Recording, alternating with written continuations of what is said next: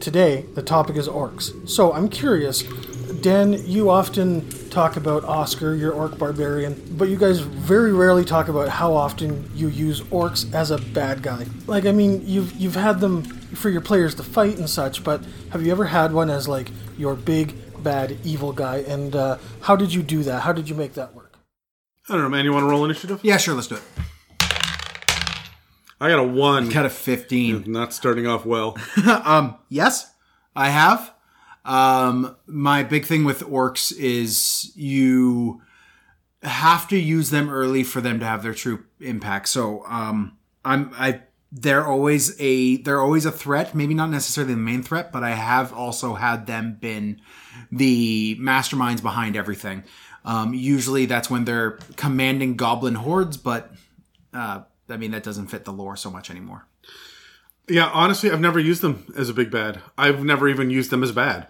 I had them as an environmental hazard in one campaign to push my guys forward into the actual campaign. Yeah. I use them just to herd the party forward. But no, I find the lore is so rich, and most of my campaigns in the last 3 or 4 years have started off mid-tier 2, and I really want to play with orcs mid-tier 1 all the way up into tier 3. So until it's time to actually dig into the lore, I don't want to touch them. Okay. I just love what Fifth Ed has to offer. Oh yeah, no, it's huge. It's a Mimic, the Roundtable Dungeons & Dragons discussion podcast, where you never know what you're going to get. Welcome to another episode in our conversation on mob mentalities, where we look at some of the hulking humanoids out there that can make up the enemy armies in Dungeons & Dragons. I'm Adam, and with me today, of course, as always, is Dan. Hi, Dan. Hi, Adam. And Dan's just spilled beer all over himself for a sound effect. Goddamn, that was not the way that was supposed to go. Anyway, this episode is called Orc Hordes. Orkin Horde or Hordely Orkin? God damn it, Adam. I knew I would need a beer for this one.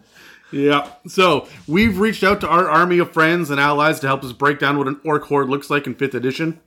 We covered the stats and details last episode for the basic Orc, the Orc War Chief, the Eye of Groomsh, Orok, and Tanaruk. And the Orok.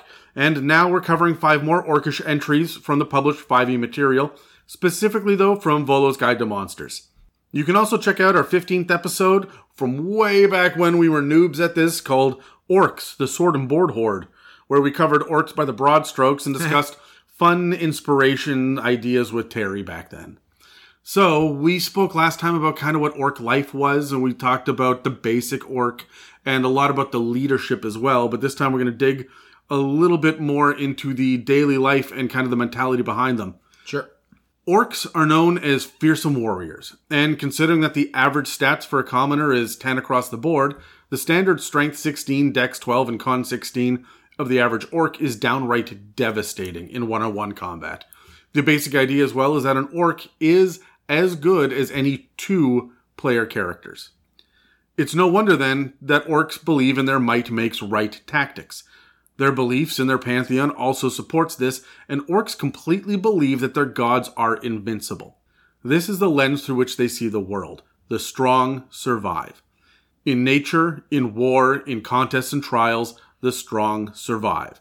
But the unique thing about orcs, as opposed to the other strength-based races in D&D like Goliaths and Bugbears and Minotaurs, is that the orcs have an inherent fear built into their religion. Mm-hmm. They don't worship and revere their gods like others do. They fear and appease them. When they do their god's bidding, it is simply to avoid punishment and consequence. And because their gods are savage and brutal, orcs are savage and brutal. Yeah, that shit flows downhill for sure. Now, and it really does. It goes from orcs to the war chief to the random orc to the slave. Yeah, all the way down. Yeah. Now, it really does feel like an orc raised outside orc society would be a very, very different individual. They give that impression heavily in the lore as well, where, I mean, a lot of the stat blocks you see, orcs are chaotic evil, but when you're reading the lore of them, they feel more neutral. And they often say things like, an orc raised in a civilized Human society, for example, is probably got that aggression. They're a little bit more aggressive in your face, but they're not malicious. They're not evil. No, as a matter of fact, Groomsh feels chaotic, Yeah.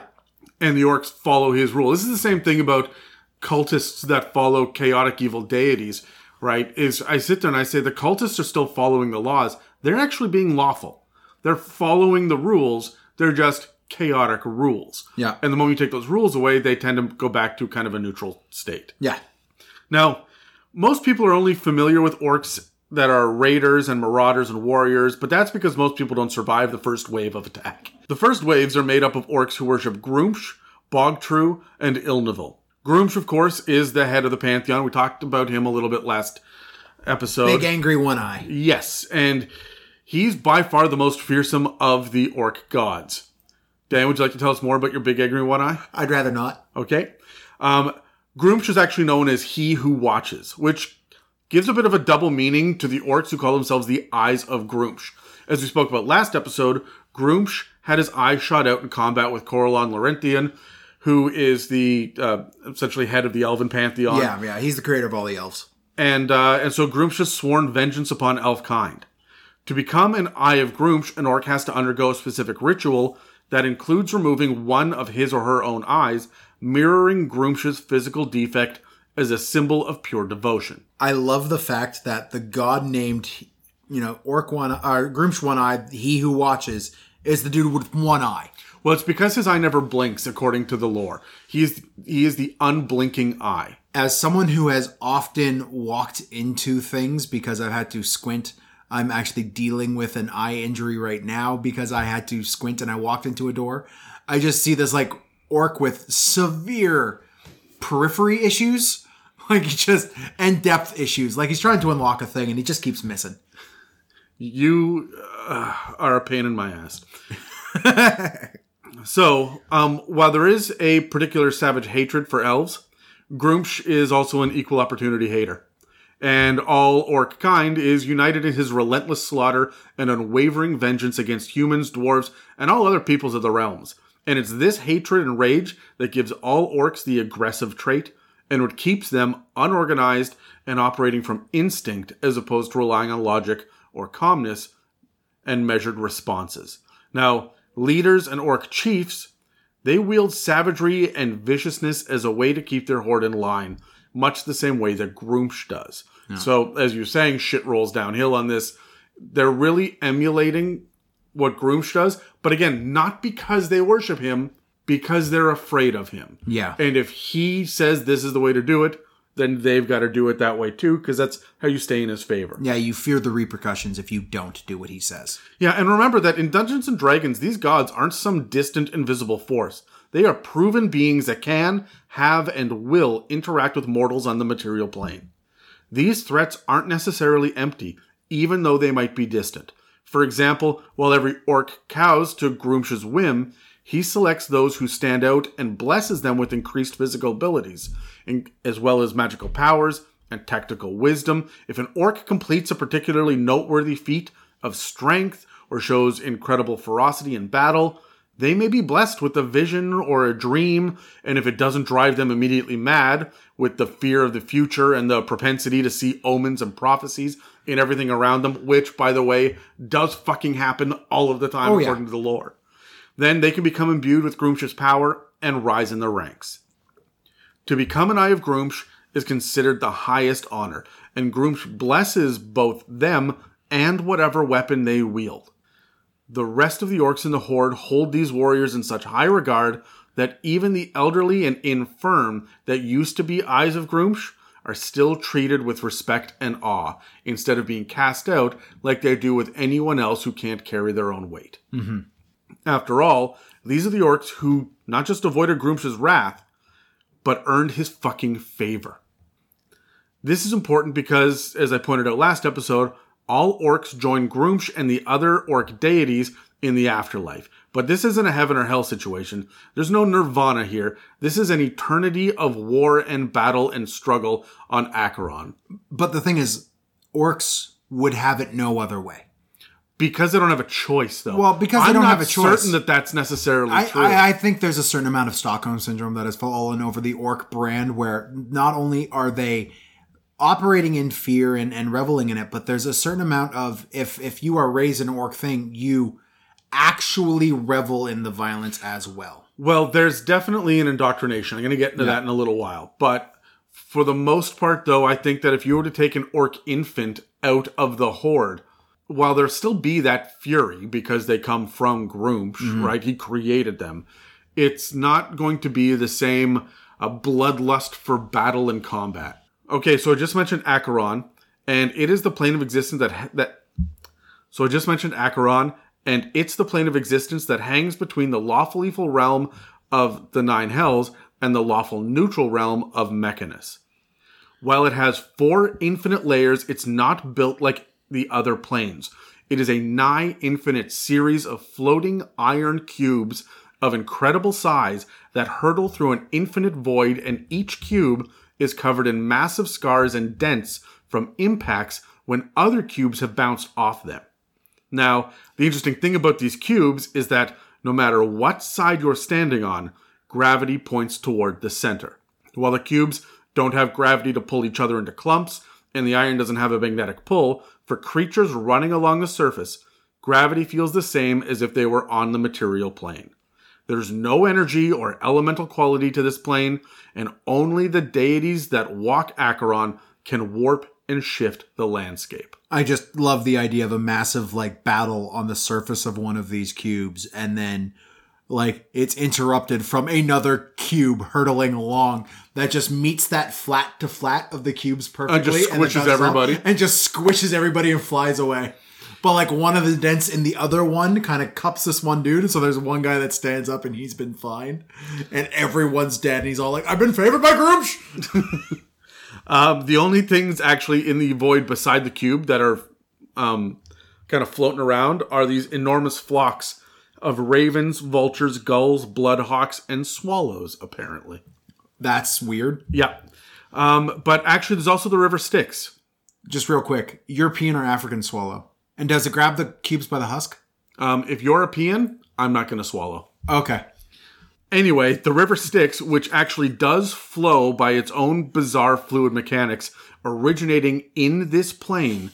Originating in Acheron. Yeah, and it flows down to the Nine Hells, across the lower planes, and then up into Pandemonium and disappears. So each of these 4 layers, these infinite layers that have these cubes, each 4 of them have these cubes floating around them, right? Yes, but there's an asterisk, and I'll get into it in a second. Okay. I'm just wondering where and what does the start of this river Styx look like? Apparently, it's just generated from the interior of one of the cubes.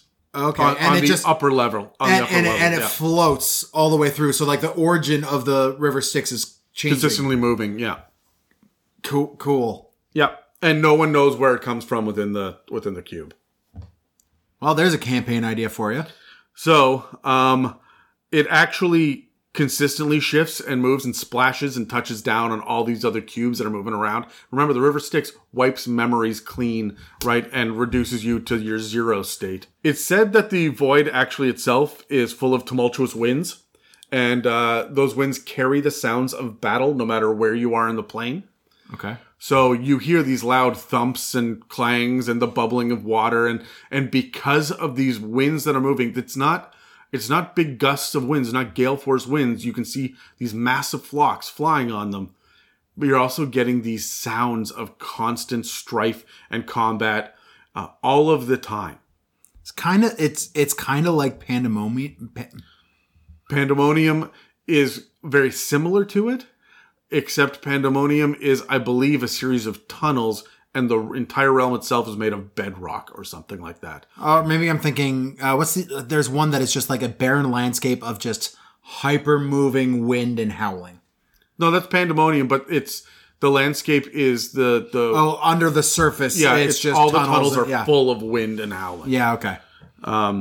So just really quickly, I'm going to go through Acheron. I'm just going to give you a quick breakdown because I want to get back to orcs, but you need to understand this to know what orcs think their afterlife is. Yeah. Okay, so the bottom layer of Acheron is known as the Blade Storm because among the cubes are shard-like chunks of black ice with razor-sharp edges. They just come whipping around all of the time. Cool. The third layer, Tintibulus, is made up of more than just cubes. It has three-dimensional shapes with a variety of sides, whether it's 4, 5, 8, whatever, but not cubes specifically. And every surface is covered in thick dust because these objects are made from gray volcanic stone. There are many magicians' libraries scattered around this layer, and it's widely known that this is the best place in the multiverse for magical research. So the place with gigantic floating polyhedrons is the best place for wizards to do their research? That tracks. Yeah, honestly, this feels like it's a little bit of fan service. Oh, I'm on board with it. That fits. Like, how often are you going to go to the third layer of Acheron, right? Sure. The second layer is rich with treasure to be mined, but there's a giant fucking asterisk here. While it is mostly gems and precious metals, it is also home to a fucking rust dragon, whatever the shit that is. Is that official 5e lore? That's official D&D lore. 5e's not really covered Acheron outside of a paragraph in, I want to say, the Dungeon Master's Guide. Yeah. So that's it. That's fuck what you is get. a rust dragon? Yeah, it's something from a previous edition. Huh. The reason that this area is so rich in these resources is because it is the universal junkyard of battle, where all the refuse from wars across the plains appears inside these massive hollow cubes where it slowly turns to stone. Everything on this layer of Acheron will eventually petrify, even people, and the labyrinths and mines that lead down into these treasure troves of legendary weapons and war machines is full of visitors who overstayed their welcome and turned to stone. Huh. They say that in the lore, intelligent, smart visitors won't stay longer than 29 days. That's how long you are guaranteed to be okay, and then it's time to get the fuck out. So, as a side note, also, I noticed that this is the realm where the Steel Predators are said to have originated, which I guess makes sense thematically, because Modrons are known to have secret mines in all three of these lower layers of Acheron, and the inhabitants of Mechanus often explore these layers for resources, which is how they keep building these massive gears. That makes sense, in Mechanus, right? So, yeah, they just go mine the battlefields for more steel to make a planet-sized gear. It's not even mining the battlefields, right? It's just if you lose your sword on a battlefield and is never to be seen again, it's because it somehow magically ended up inside one of these gigantic cubes in Acheron. Okay. Anyway, Modrons tend to stay clear of the top layer if they can, even though that's the place that borders on Mechanus and the Nine Hells. Okay. This level is known as the battlefield, and not just because of the nearby blood war. This top layer is where Gruumsh and his pantheon live, and also where they fight Maglubiet, the god of goblinoids. This is the highest density of cubes, and fortresses and battlefields litter the plain. The realm of Nishrek specifically is the home of Gruumsh and his ilk, but the battles have been known to spill out onto other parts of Acheron as they ebb and flow. Orcs, goblinoids, and historians refer to this conflict as the Eternal War. And it's just orcs and goblins? Goblinoids. Okay. So orcs and hobgoblins and bugbears and goblins are just... Yeah, but you would expect to see things like I would guess if a Tanaruk dies, it would come here as well, right? Like it's going to be the orc horde and the goblinoid host.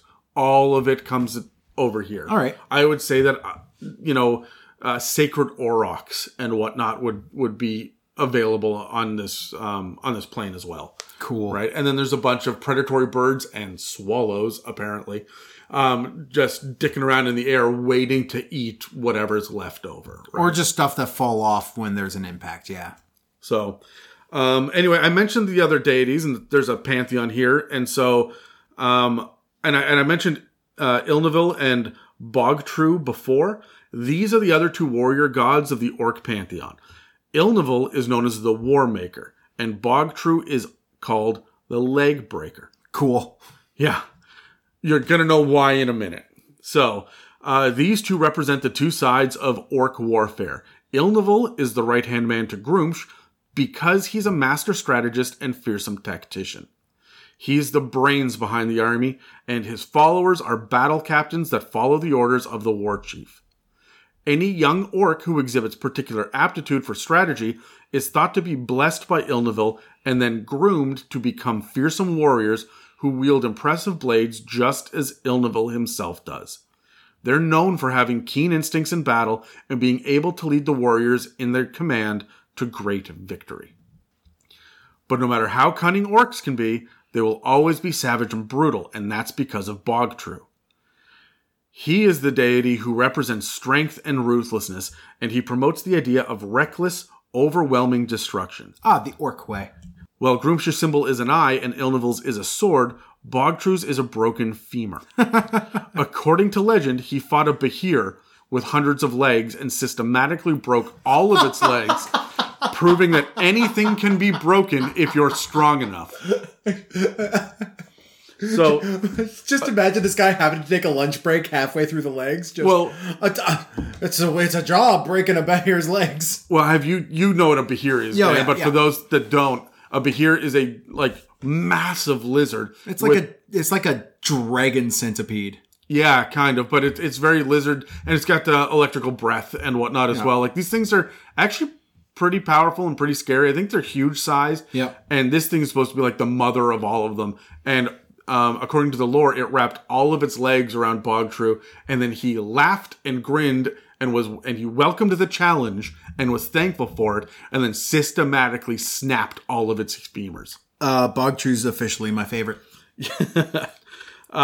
So the other thing that I really like is that, according to the legend, every time that you see lightning, that's actually that Behir's screams because they've got lightning breath echoing through the land because Bogtrue is still breaking its fucking legs. Like to this day.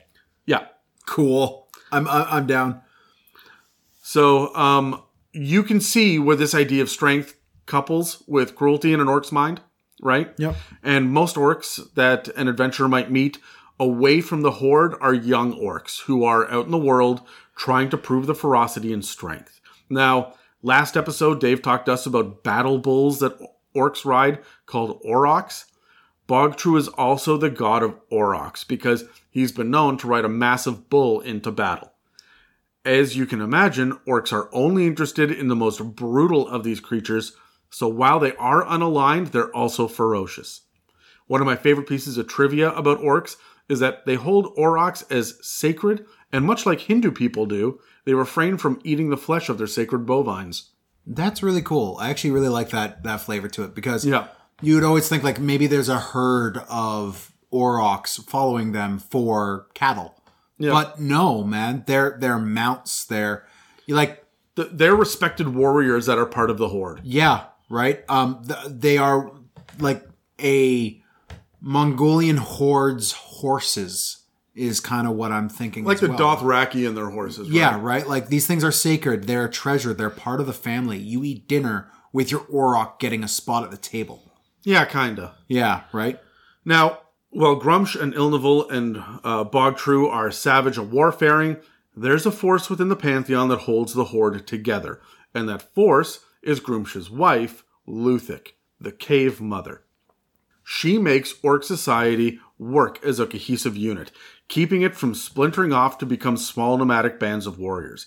She encourages her followers to use superstition, omens, and traditions to promote fear and force in the brood while they huddle around the warmth of fires deep in the caves where they raise their young. But while she is more organized and nurturing, there is very little that you might call maternal. There's some Nurse Cratchit stuff going on here. Kinda. She is often thought to take the form of a giant bear, and her followers actually keep cave bears to guard the whelping pens full of the nasty, squabbling orc younglings. Orklings? I'm going to call them orklings. I like the idea of younglings. Orklings sound... Younglings sound like Anakin Skywalker's about to kill them. That's fair, but orkling sounds like the sound a river makes trickling down a hill. Orkling? Yeah. Anyway, the worshippers of Luthik... Tangent! Those who worship Luthik are unique and a little bit strange. They act as crafters of crude weapons, engineers of basic items and fixers, diggers of tunnels, and builders of war wagons and basic structures. Am I a worshiper of Luthik? Kinda. But the primary focus is on keeping the young safe when they are raised to be future warriors. Luthik sees the big picture, and so do her followers. And I do mean the big picture. She understands that the goblinoid armies on Acheron are numerous, and it's her that urges massive population growth and prolific reproduction among the orcs. We've said a couple of times on this podcast that orcs, dragons, and humans are the big breeders in D&D. They will breed with anything, and they can breed with anything. Yeah. Half orcs are common across. It's not just half human, half orc. An orc will breed with anything, and it becomes a half orc, right? Yeah. So that is because of Luthik and her mentality. For her, it's not just about the battles of the material plane. It's about the cosmic battle. This might be why her followers are in charge of daily life, but don't seem too interested in creature comforts. After all, this is just the proving ground before moving on to a more important battle. It's said that Maglubiet has never faced an enemy as protective and ferocious as Luthik, and that she yearns for the opportunity to take the field and claw Maglubiet's eyes out. Her signature claws have even inspired her followers to grow long claws and paint them black like Luthik's. Cool. Yeah, she rewards them by making their nails strong and tough, seeming like iron. Seriously, don't underestimate her. It's commonly thought that when the dust settles on Acheron and the war is over, Luthik is going to be the last god standing. She kind of embodies that collective orc mentality, whereas like Grumsh is the conquest. I see him. Bogtrue is the savagery, and Ilnival is the cunning. Like I would say the Grumsh is the fury more than the conquest. Yeah. He's the aggressive. Like this is something that I think translates across not even just editions, but also just iterations of orcs in different intellectual properties throughout our world. Like you have our orcs here in D&D 5e are cunning and brutal, and orcs in 40k, that's their whole thing. Their two gods, Mork and Gork, are about fuck, I hate that. Being cunning but brutal or brutal but cunning. And that's what they're about. And like you see that all the way through. You get that in right? Dragonlance, you get that in Greyhawk, you get that like Eberron does it differently, and they're about the only one I know that does. Even Lord of the Rings does orcs that way, right? Well, yeah. I mean, their orcs are brutal, but they're also very intelligent. They're not just, they're goblins. Yeah. You just really don't like goblins, hey? You use them as freaking... They're fodder. And they've always been fodder. It's very hard for me to cross that line, and I've wanted to play a hobgoblin character for this reason, to kind of bridge that gap. But to understand hobgoblins is strategic and unifying, and they are the Legion, right? I have trouble reaching that point because I then go, yeah, they're still goblins though. But they're really not. And I intellectually I know that, but whenever I see like you fall back on your old tropes. I want to put a little bit of that. I don't want to say silliness into a hobgoblin horde, or a hobgoblin legion. Like there's their discipline and their regimented. And I don't even put that into just the goblins. I mean, we're off topic here, but I don't even do that. Look, let's put a pin in this until next episode when we start tackling the goblins. Okay, fine. So I want to come back to the life of orcs. More specifically, the death of orcs. Yep. So in many ways, death comes rapidly and often to orcs, and battle is hard. Many wounds fester. And the god Yurtris, known as the White Hand, thank you, Saruman, nurtures those with the most disgusting and debilitating diseases. He focuses on the balance of life and death and keeps these poor orcs as virulent and contagious as possible, while still able to be mobile warriors. And the guy that walks into the bar and is like, hey guys, I got the clap. Who's next? Pretty much. Yikes. This, ladies and gentlemen, is where biological warfare enters D&D. You see, Yurtris pushes these infected bastards out into the world, often under the cover of early morning fog, to rush into the enemy lines and spread diseases and affliction to everyone they can. Just because you're dying doesn't mean that you can't kill your enemies. You see, Yurtrus himself is covered in rot and oozing pustules, except for his pristine and pure white hands, hence the nickname, the White Hand. So, I guess it pays to wash your hands. It's a COVID time. I have a question. Orcs in D&D 5e are more gray. They're not the green skins we know from previous editions. They're not even remotely green. They are. You said they're gray to green, and I let that slide because traditionally they're green and people think green. Yeah. But no, they're gray. Like, they're gray. All right? of it, everything except the artwork for one of the creatures we're going to talk about today, which is the diseased version. Yeah. All of it's gray. This idea of like the white pristine hands. What do pristine white orc hands look like? Are they like well manicured? Like is there some, I don't know, some godlike I'll explain it to you. estheticians I'll explain who it to you. fix his hands every day? Well, look, those who follow Yurtrus, there are a couple things. One, they don't battle ever. They are priests and shamans, hard stop. Mm-hmm. So they don't see combat. They're also the only ones that don't deal with animals or beasts. When they talk about white hands, what I think they mean is pristine, never seen battle, no calluses. Huh. These will be the soft hands because these are death worshippers and priests and shamans. And keep that in mind as I keep going. Like, it gets fucking weird, Dan. So Just shamans. Shamans? It's shaman, not shaman. It's shaman. No, it's shaman. It's a shaman. Oh God. We're gonna have a fight. This is the one This thing. this is like someone saying foyer. I want to punch you. It's foyer. All right, so If you're American and you're listening to this and you say foyer, you're wrong. It's foyer. I'll die on this hill. well, hurry up then. So, back to Yurtrus. Sure. I have one more thing. Of course you do. I see Yurtrus and Ilnival working closely together. You're totally wrong. Well, here's why. Ilnival's going to be the guy with the catapults. Yurtrus is going to be the guy loading his diseased buddies into the catapults and sending them over the walls into the enemy territory. I feel like it's the Eye of Groomsh that's going to be loading the catapults. Sure, yeah. Because they're back row. Those that worship Ilnival are front row fighters. They're the first ones into combat. Well, that's why I'm saying, like, load these worshippers onto a catapult and launch them over the walls. All right, hold on. So you need to understand something about these. The worshippers are not the ones with diseases. The worshippers are the priests and shamans. There you go. You fuck nugget. So, because what they do is they get all of these people that are diseased. These are regular orcs that are then brought into their care. Yeah. And then what they do is they promote the disease within these regular orcs who want to go out and do damage. And they say, wait, hold on. We'll keep you just alive enough to still be useful as we make you sicker and sicker and sicker. This is horror. It's pure body horror. I love the idea of like a big burly ass orc with a plague doctor mask. Yeah, kind of, except that it said that Yurtrus doesn't have a mouth. And that this represents the silence of death that will envelop even the hardiest of warriors.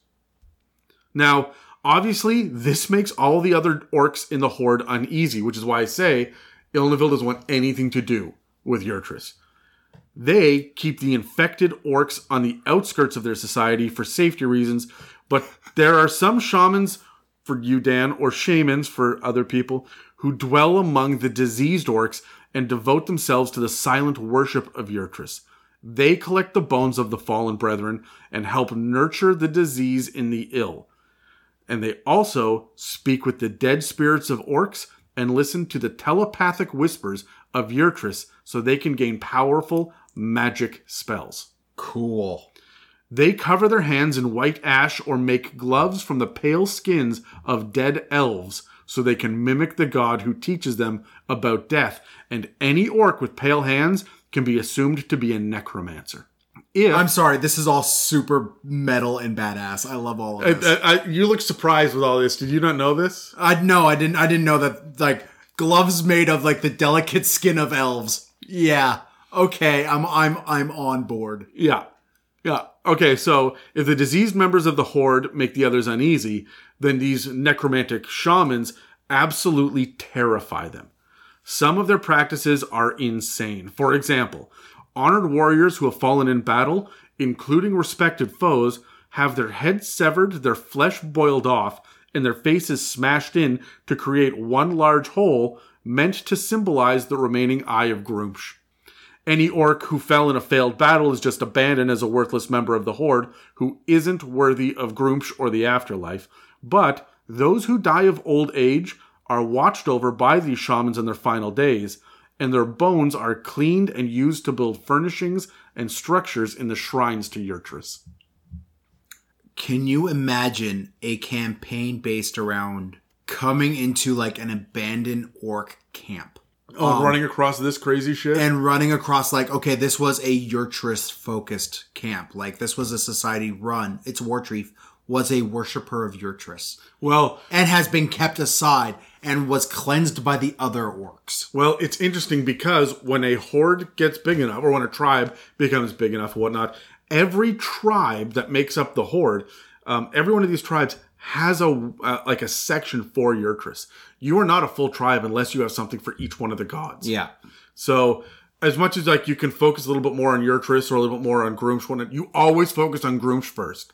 You cannot become a leader unless Gruumsh specifically blesses you. Yeah, okay. Yeah. So, and even the Eye of Gruumsh or those that worship the other pantheon, they can rise in the ranks, but they do not get to be leader.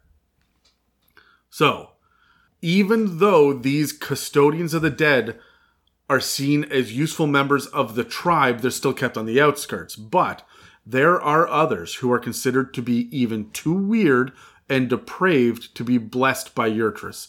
And they follow our last god of the day, Shargas. Shargas is the god of darkness and the unknown. He is deceitful, secretive, and murderous, which is completely counter to what Gruumsh says. Gruumsh is in the room, banging his chest, saying, "Come at me, bro." Shargas is in the back, just slowly cutting you with the razor blade where he knows you're not going to feel it, but you're starting to get lightheaded from blood loss. Only Gruumsh is safe from Shargas. And while the followers of Shargas are outcasts, they're still considered part of the horde. Reluctantly, Shargas's main deal is darkness. And he dons magical darkness the way that Dan dons faded t-shirts that are only cool to aging nerds who were raised in the 90s. Hey, and plaid. And plaid. Shargas grants his cultists the ability to see in magical darkness, which is why they call him the Night Lord. They're the spies and scouts, and they even spy on their own horde. While most live in the furthest layers from the rest of the horde, some will infiltrate the ranks of the basic warriors and call the weakest in the dead of night. War chiefs who prove to be failures are kidnapped in the dead of night and ritualistically murdered and eaten. Woof. While these practices are considered necessary by most hordes and tribes, speaking about these practices is forbidden. And when someone has disappeared, they're said to be, quote-unquote, with Shargas, and then never mentioned again. To be claimed like this is a shameful thing, and while some war chiefs may secretly call on these cults to help them out with an opponent or rival, or even assassinate or kidnap an enemy, this is a last resort. Oftentimes, the war chief will have to pay a hefty price of slaves, food, tools, or something else that the cult finds valuable. As you can see, showing power and strength and hiding inherent fear are the two main parts of the orc mentality, but it's the fear of their gods that drive them forward. The priests and shamans, or shamans, fuck you, Dan, they see omens everywhere, and they know how to interpret signs that they've seen before, but, surprisingly, they'll show caution and meditate for days on a new kind of omen they've seen before.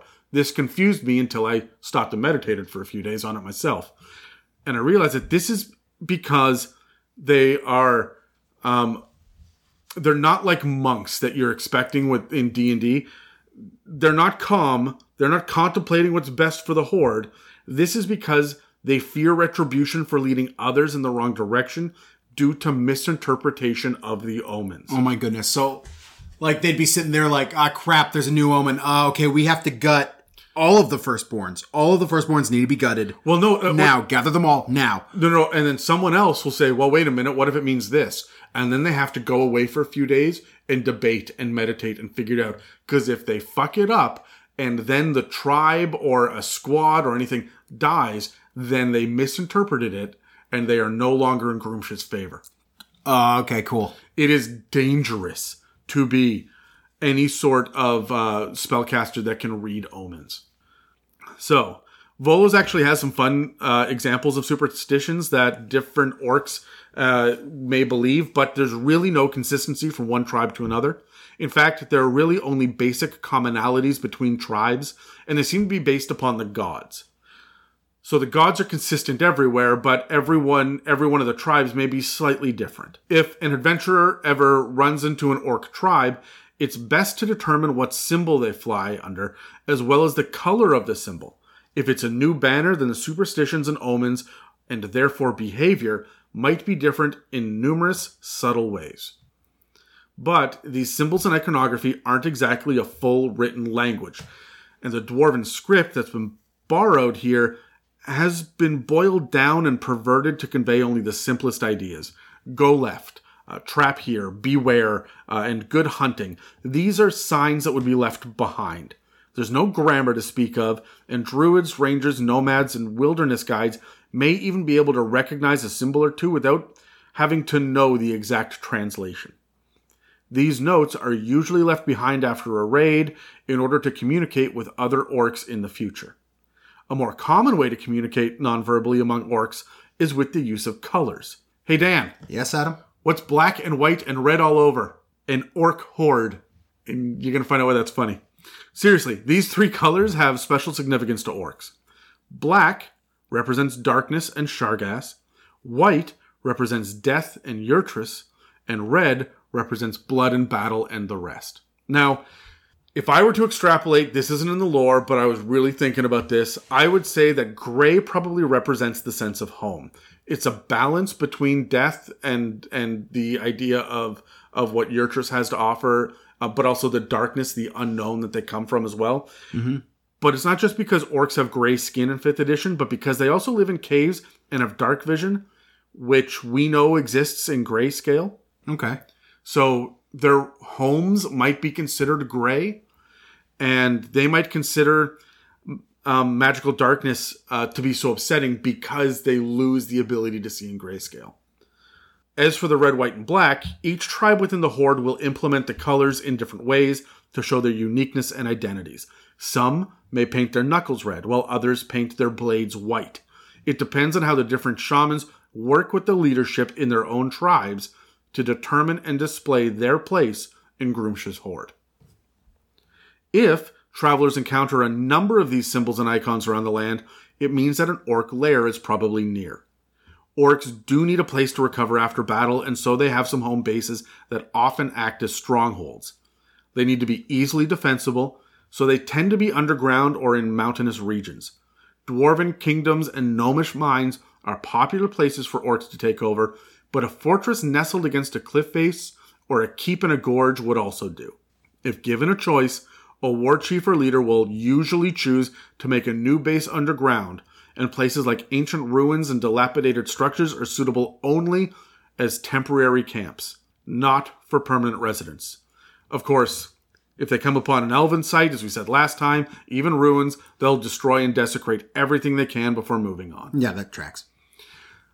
The ways in which lairs are broken up is based upon the deities, giving Gruumsh, Ilnaville, Bogtrue, and Luthic the best parts of the area, while followers of Yurtris and Shargas are shunted off into the deep and undesirable areas.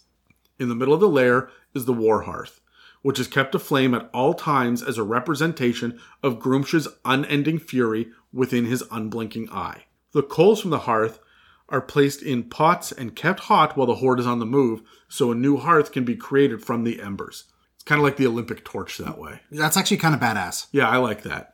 This is important to Orc society because this fire is a place for celebration and feasting. Most bases only last a year or two at most because orcs will hunt and gather on the land until there's nothing left, and they will prey upon nearby settlements until the warriors deem that there's nothing left to raid.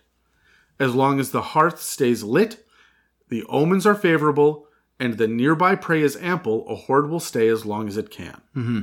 In the lair itself, there will be a main chamber with places to worship Gruumsh and Ilnival, and it's common for there to be piles of broken femurs as shrines to Bogtrue. But most of Bogtrue's followers will likely be camped in or around the entrance to the lair, so they can prove their might and ferocity by protecting everyone else. So their act of worship is basically being the town guard. Yeah, they want to prove that they are strong. There's mostly young orcs that do this, that are trying to prove themselves, to show how ferocious they can be, keeping in mind that if they succeed, Gruumsh may notice them, and then they get a promotion into an Eye of Gruumsh or a war chief or whatever.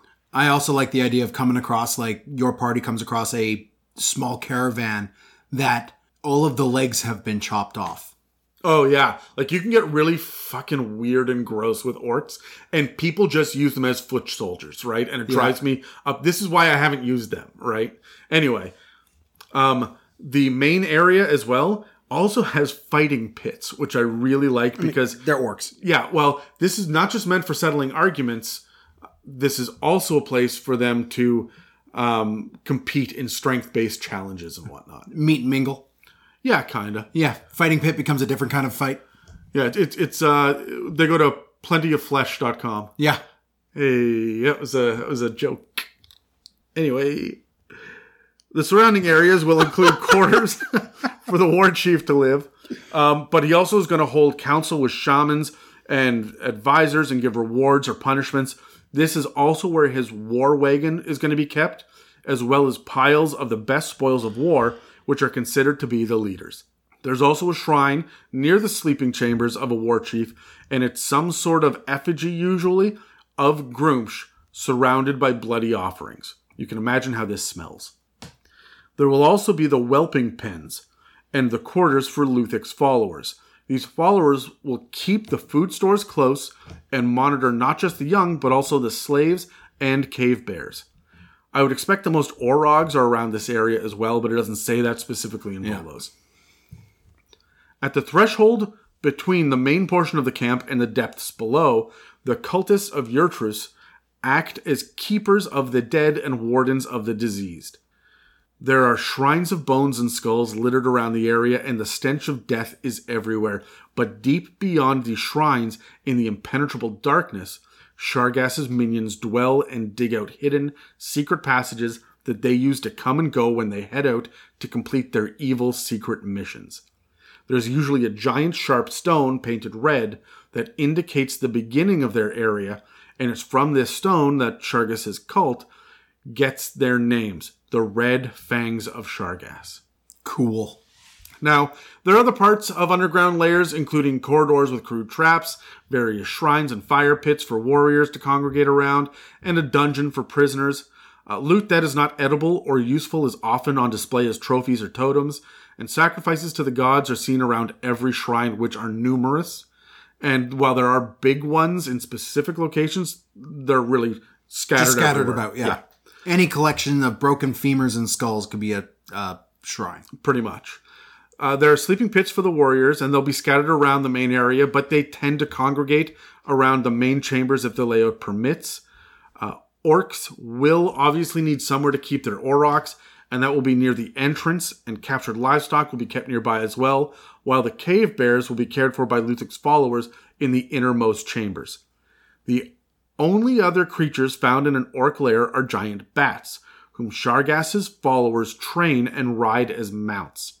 These giant bats will be kept near secret cracks in mountainsides and cliffs, so the assassins can come and go without anyone noticing. So, now between these two episodes, everyone should have a good understanding of orc society, as well as the pantheon, mentalities, tactics, beasts, and allies and lairs. The last thing I always do, though, when designing a constant threat or enemy force, is name the enemy. Yeah. So last episode we spoke briefly about the guttural noises that orcs use for names and stuff, and this lines up with the brutish sounds of their language. The naming conventions are pretty standard, with most female names ending in a vowel sound, which seems to be standard across every race in D&D. There's nothing that really shocks me on that, which is kind of shitty. I like variety there, but Volos gives us some fun options. Male names are things like Grutok, Jarok, and Abzug, while female names are generally slightly softer, like Onka, Sutha, Niga, and Engong. Now, most of the epithets that orcs have are well-earned because these honorific titles are given by other orcs. Cool. Things like Skin Flayer and Eye Gouger. You can have Shugog Elf Butcher, Mugrub the Brutal, and Mobad Skin Flayer. But these seem to be battle names. What about non-combatants? Are the epithets things that young orcs try to earn? Do you think that there's ironic names in orc society, like the big guy's named Tiny? Right? Like, how do you feel about this, Dan, about the naming convention? I don't think orcs are smart enough to have irony or metaphor in their naming convention. I think you're absolutely right. I think that they're totally blatant. Yeah, so like if you have Tarbark the Boil. The well-endowed Yeah, well, that's because he's got a massive boil. Yeah. Yeah. Just a gigantic oozing Pulsing, veiny, throbbing boil. that looks at you. He who watches. Anyway. But yeah, no, they're going to be very blatant and on the nose with it. The Better not be on your nose, Dan. What are you doing down there? boil's just their face. Anyways, I have nothing else to add. No, you got totally distracted. You got sidelined by that big, pulsing, throbbing, hot boil. Boil. Yeah. I think that getting a name has got to be a rite of passage for the young orcs as well. Okay, this is going to be maybe a bit of a tangent, but it's tangentially aligned, is deaf culture and deaf society in our world right now. Everybody has a name, right? And like, my name's Dan, your name's Adam. And until another member of the deaf community gives you your deaf name, whenever you're naming yourself to somebody, when you're introducing yourself, you spell out your name and sign until you get your quote unquote deaf name, which is given to you by a member of that community. Is it? What is it? What is a deaf name? Like, is it just like, oh, your name's Robert now? No. So a deaf name, because the language is, of course, signing. It's given to you as a way to signify your personality and everything else in just a single sign. And it often can change within deaf society as well.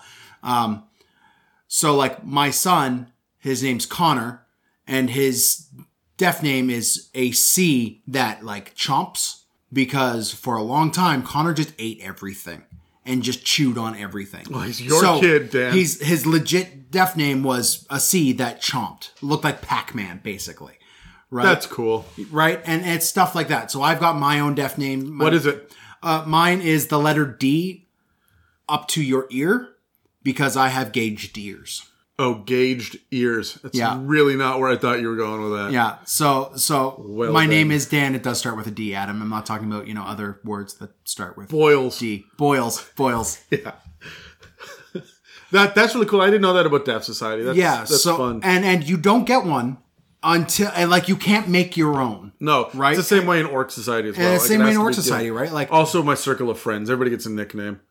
uh-oh. Yep. Yeah, be afraid. But like, I just imagine like this one guy is like, man, I really want to be known as, Elf Flair. So he just intentionally like waits until other orcs are looking at him before he starts flaying the elf at the battlefield. He's like, oh man, no one's around me. I'm just going to wait to flay you. Stay there. Stay. All right. There's Kruth. Okay. Starts flaying at that moment. I really thought you said elf layer, and I'm like, these just laying elves. Just laying elves. Like shingles on his roof. Yes. And nope. Also an elf with shingles. Huh. Given to him by a Yurtress orc. Yeah.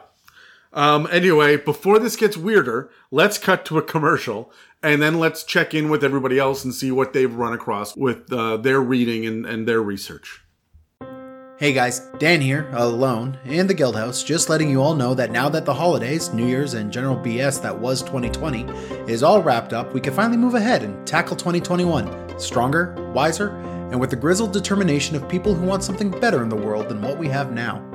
Well, with that determination, we figured we'd start the year off on a high note and announce our giveaway winner. Those of you who have been paying attention to the past few episodes or to our socials will know that we've been holding our biggest giveaway yet, and with a record amount of entries, we're glad to announce that user Onanimous off Instagram has won the grand prize that included a beholder, an owlbear, a set of wonderful dice, and the supreme master of the Nine Hells, Lord of Nessus and Lord of the Ruby Rod, Lord of Lies, Prince of Evil, and the old hoof and horn himself, Asmodeus, in all of his adorable Funko Pop glory.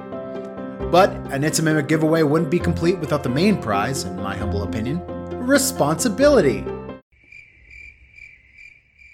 That's right, if you win one of our giveaways, you get the honor, nay the privilege, of ripping the reins of subject matter out of ours and, well, let's be honest, Adam's hands, and puppet us like the marionettes we are to make us talk about whatever the hell, in D&D of course, you want to hear us talk about. Well, at Anonymous and their entire gaming group have decided that the cacophonous noise they want to hear about is none other than the big birds to our fantasy Sesame Street, the Aarakocra. So, stay tuned to the channel as we ramp up to talk about these fantastic feathery duck heads. And congrats again to Alex at Onanimous. Anyways, back to the show. Man, it feels weird doing these spots without Adam. Oh, I know. Here's a bad pun. No, you're wrong, Dan. I like Batman. Doo-doo, poopy head, butt farts. That's better. Okay, so we're back, and there are lots of different kinds of gods in the Orc Pantheon, even more than 5th edition has focused on. But let's now focus to the orcs who devote their lives to the service of specific gods. Once again, like the orcs we talked about in the last episode, every one of these horde members are medium humanoids. They're all chaotic evil, and they all have a movement speed of 30 feet. Typical medium humanoid stuff. I think Terry is still in the planning stages of his expedition in Greyhawk, but I understand that he has some info on the least fortunate horde member that we're discussing today. Let's shoot to Terry.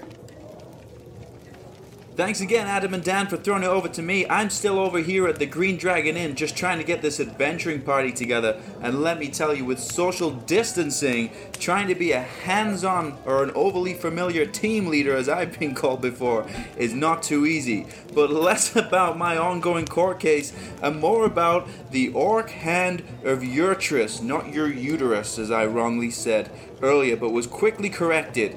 So an Orc Hand of Urtrus, well, Urtrus is the Orc god of death and disease, and I hope the internet is not screaming at me right now as I pronounce that incorrectly.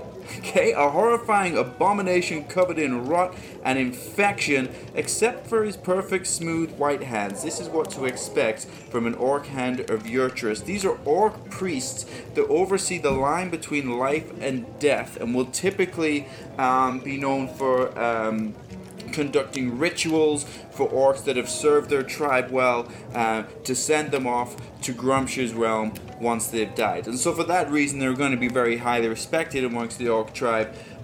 Something interesting about that is that makes the reward of eternal life, or how good your life is going to be after death, somewhat subjective, right? It's up to the opinions of others as to whether or not that goes ahead. I thought that was an interesting dynamic to play with, and would probably cause quite a lot of pressure in orc life. But let's take a look at the stats of the Orc Hand of Urtrus, and we can get a little deeper into it. So medium humanoid, orc, of course, chaotic evil. We're looking at a lower armor class here, armor class of 12. They wear hide armor. Hit points is going to be 4d8 plus 12. Standard speed 30 feet. Looking at their stats here, Constitution is going to be fairly strong. We expect that from orcs. A higher wisdom as well at 14. That's a +2 modifier. And we're looking at a fairly average strength, intelligence, and dexterity. Their lowest stat coming in at 9 with a -1 modifier is going to be their charisma. Okay, so skills. Arcana, Intimidation, Medicine, Religion. All makes sense there. Arcana, Medicine, Religion, definitely. And Intimidation, sure, why not? Makes sense with them being orcs, and they're probably intimidating in their nature anyway, so it fits. That fits for me. Languages is interesting. Understands Common and Orc, but can't speak. For senses, we're seeing dark vision, 60 feet, and a passive perception, 12. A lower challenge rating here of 2, but I'm going to talk to you in a little bit about why you shouldn't be thrown off by that and expecting that a combat with these with the Orc Hands of Yurtrus is going to be easy, because it's not. Their role as a support role that I would use them is going to make them very challenging, definitely. Okay, they're aggressive as well. So as a bonus action, this Orc can move up to its speed towards a hostile creature that it can see. For spellcasting, the Orc Hand of Yurtrus is a 4th level spellcaster. Spellcasting ability is Wisdom. Spell save DC will be 12. For cantrips, Guidance, Mending, Resistance, Thaumaturgy. Okay, I don't really have an issue with any of those, but let's move on to the other spells. Their 1st level spells, they get 4 slots. They get Bane, Detect Magic, Inflict Wounds, and Protection from Evil and Good.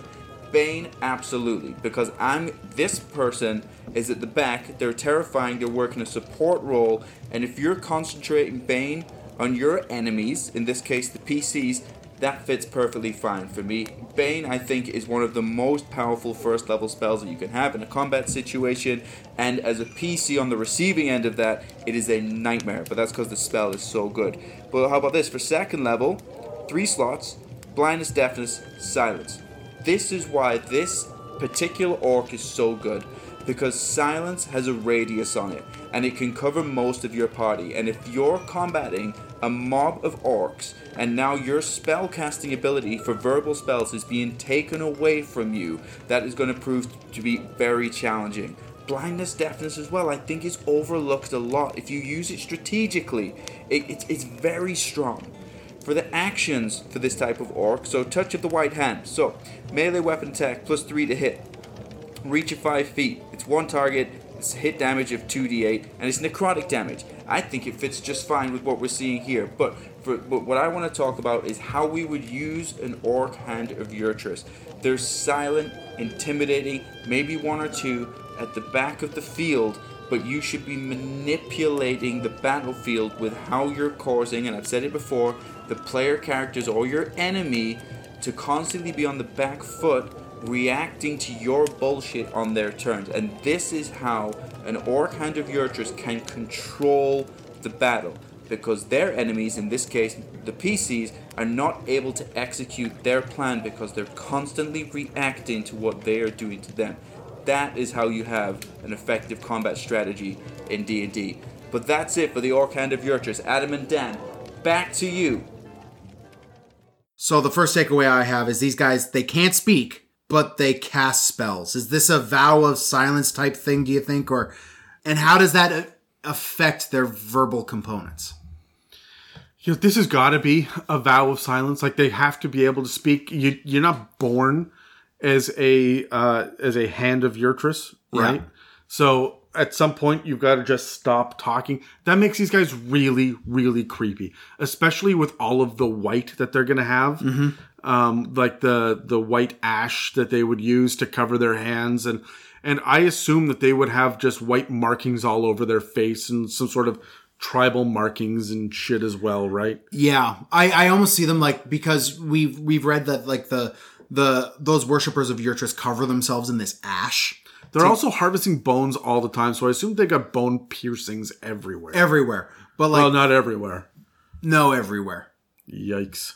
These guys are moving throughout the battlefield or wherever they go throughout the Orc camp, and they are just I see a cloud of dust and ash pouring off of them, giving them this like ghastly, ghostly feel. I also see them like stepping out of the darkness after the battle is done, like the fog has set in, or nah, it's not even that. That's not the level of creepy. I'm thinking about the you look up and you just see like 15 orcs with like their pale faces from ash standing just inside the tree line, looking out, waiting for the battle to be done so they can come harvest things. It's like that scene in It where like the boys are fighting by the creek and you just see It sitting in the reeds, and like he waves. Yeah, they're just waiting. Yeah, they're gonna come in after us. You know how there would be like battlefield nurses that would come in? Yeah, not orcs. Not these guys. No. So, but yeah, affecting the verbal components. I would say that for them, verbal components would probably be not verbal, but auditory. So I would have them like popping noises with lips, or even clacking bones together or things, right? I like the idea maybe they have a whistle or a pipe made of bone, like a pan flute made of bone. Yeah. And that's how they're communicating. Like a little flute. Or something, or just like gives that creepy ambiance like you see in... These guys are voodoo is the way I feel about these guys. Yeah, but like the typical bombastic voodoo from like 1940s adventure serials, right? Yeah. Like not true voodoo, but like scary horror level stuff, yeah. right? Like constantly like clacking bones together. So, all right, the thing that I really took away from listening to Terry is that necrotic damage. At a CR2, that's pretty powerful because nothing is going to be able to shrug that off. But is this really coming into play at lower levels? Except against barbarians, right? Like, there's not a whole lot that's resistant at low levels. Aesmir. That's pretty much... Barbarians are Aesmir. That's what you got. Like, there are going to be some odd, cases here and there, but the difference between slashing damage and necrotic, while flavorful, doesn't matter a fuck of a lot until you start to hit mid-tier 2, right? This is one of the reasons why I really encourage GMs to play into the flavor as much as they possibly can. Because if your low-level party comes across one of these guys, you shouldn't be getting close enough to him to get that necrotic damage. Yeah, additionally on top of that, you should not be running into one of these guys by themselves. And that's kind of the other thing to think about is, yes, he's CR2, but he's probably got 6 other orcs and an Eye of Groomsh, and like there are more. There's a couple of Aurochs in the mix. Like, you're not running into any of the specialized versions of orcs that we're going to talk about today. You're not running into them by accident or on their own wandering through the woods, right? These guys are part of the horde. I said at the beginning, most people don't realize that there's anything beyond Groomsh and Ilnival and Bogtrue. Oh, even that's excessive. Yeah, because you don't get behind the first wave, right? No. So you are deep in enemy territory, which means, yeah, it's CR2, but they're probably part of a CR7 encounter, right? Yeah. Well, we're going to move on from Terry and his legal woes now and move on to the fact that the Hand of Yurtrus is only one part of Yurtrus's diseased pie. That's disgusting. You're welcome. Tell me more about your diseased pie. No, it's not mine. It's Yurtrus's. Gross. Yeah. At first glance, it seems awfully weird that there are spellcasting orcs with a focus on mending, guidance, and protection from evil and good. An orc horde isn't exactly known for being gentle, so what gives? Well, it turns out they act as attendants and support for our next mob member. Male slave Brad has dug up some details in the most famous tavern in Waterdeep, so let's check in with him and see what he knows. Thanks, guys. Hello, friends and fellow adventurers. Brad here, checking in once again from the Yawning Portal here in Waterdeep. I've been speaking with adventurers passing through the tavern here, and have heard some fantastic stories. I've heard some chilling tales as well. One tale stands out in my mind due to the horrific nature of the creatures involved. Let me tell you about the Orc-Nurtured One of Yurtrus. These are some truly horrific creatures. Orc-Nurtured Ones of Yurtrus are diseased and pestilent creatures. Yurtrus is the orc god of death and disease. When a plague sweeps through the orc camp, it takes a serious toll. While many die, there are some who do not. However, they are not always able to be cured. The priests of Yurtrus, also known as Hands of Yurtrus, isolate the sick. The survivors who they cannot cure are turned into weapons of war used to defend the tribe. When battle breaks out, it is common for nurtured ones of Yurtrus to be sent into the head of battle to sacrifice themselves and spread the disgusting blessing of Yurtrus to the enemy. These creatures are a horror to look upon, resembling an orc covered in pustules and cysts, glowing in a bright greenish color. The sight of such a creature may cause even the most seasoned adventurer to question whether or not that's where they want to be. Orc-nurtured ones of Yurtrus have a very low CR of only a half and an AC of only 9. They have a decent health pool though for their challenge rating. They're still orcs, which means they have a movement speed of 30 feet, dark vision, and they speak common and orc. Like their kin, they have the aggressive feature, which means that they can move up to their speed as a bonus action.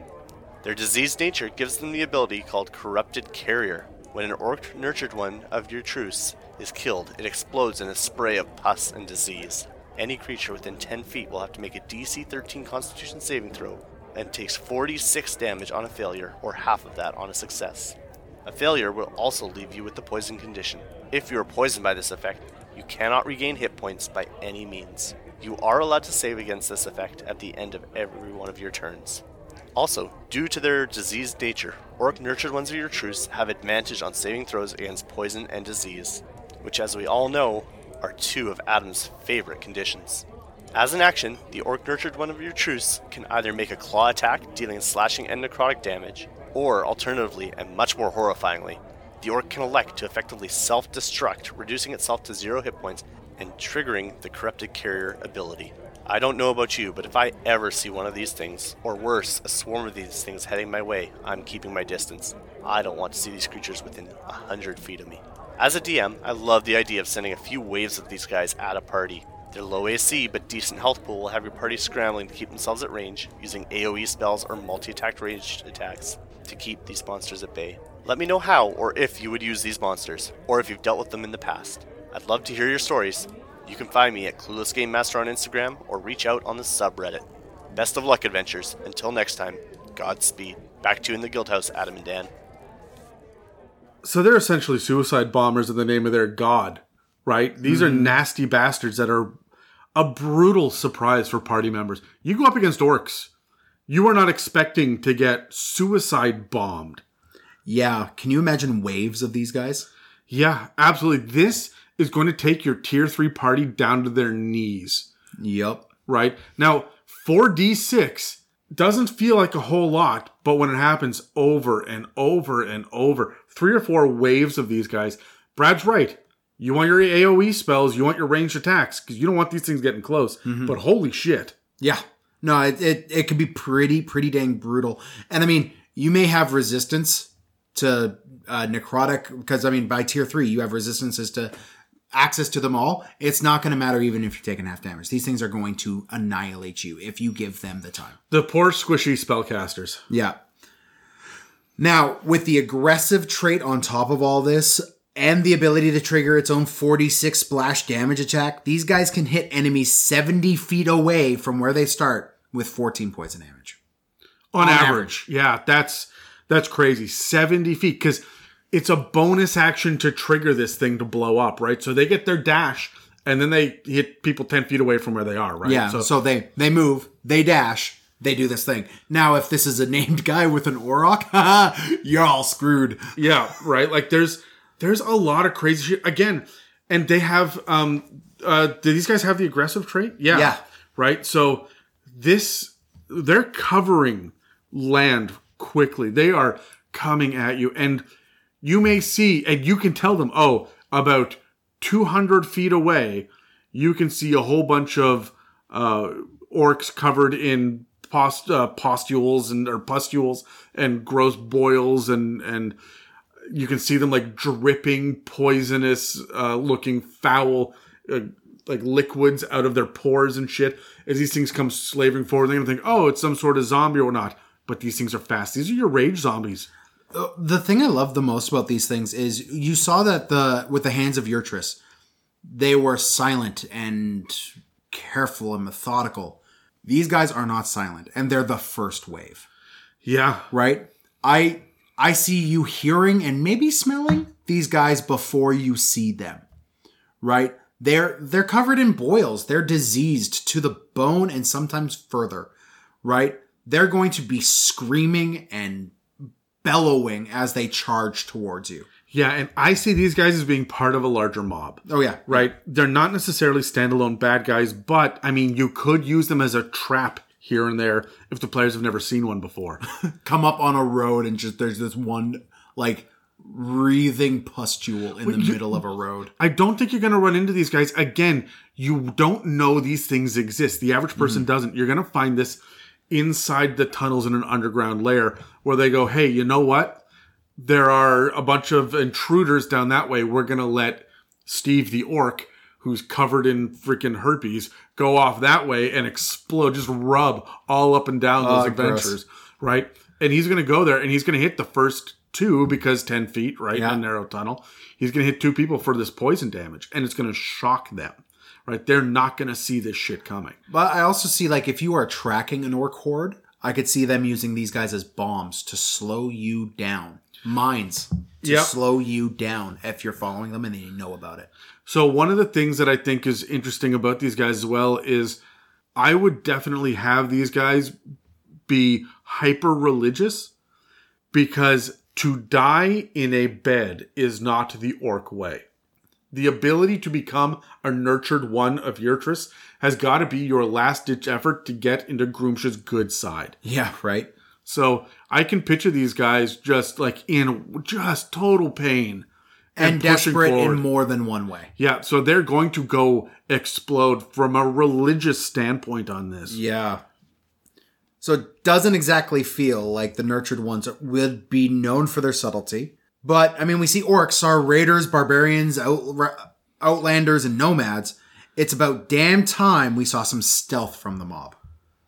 After all, they're raiders, sure, but they know how to hunt and track wild animals. I mean, even Conan the Barbarian did more sneaking than rampaging, so it fits thematically.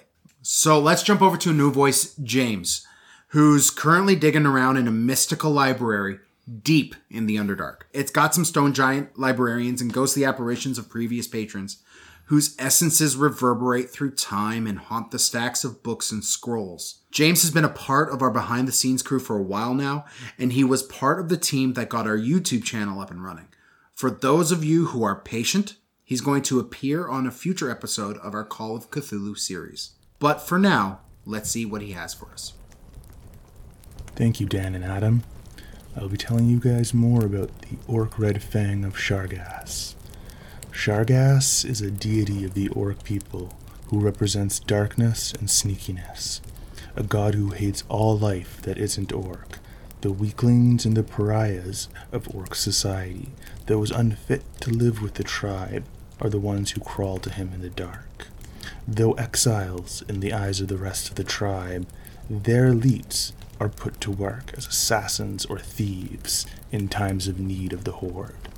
Orc Red Fang of Sargas has an AC of 15, 52 hit points, and a speed of 30 feet.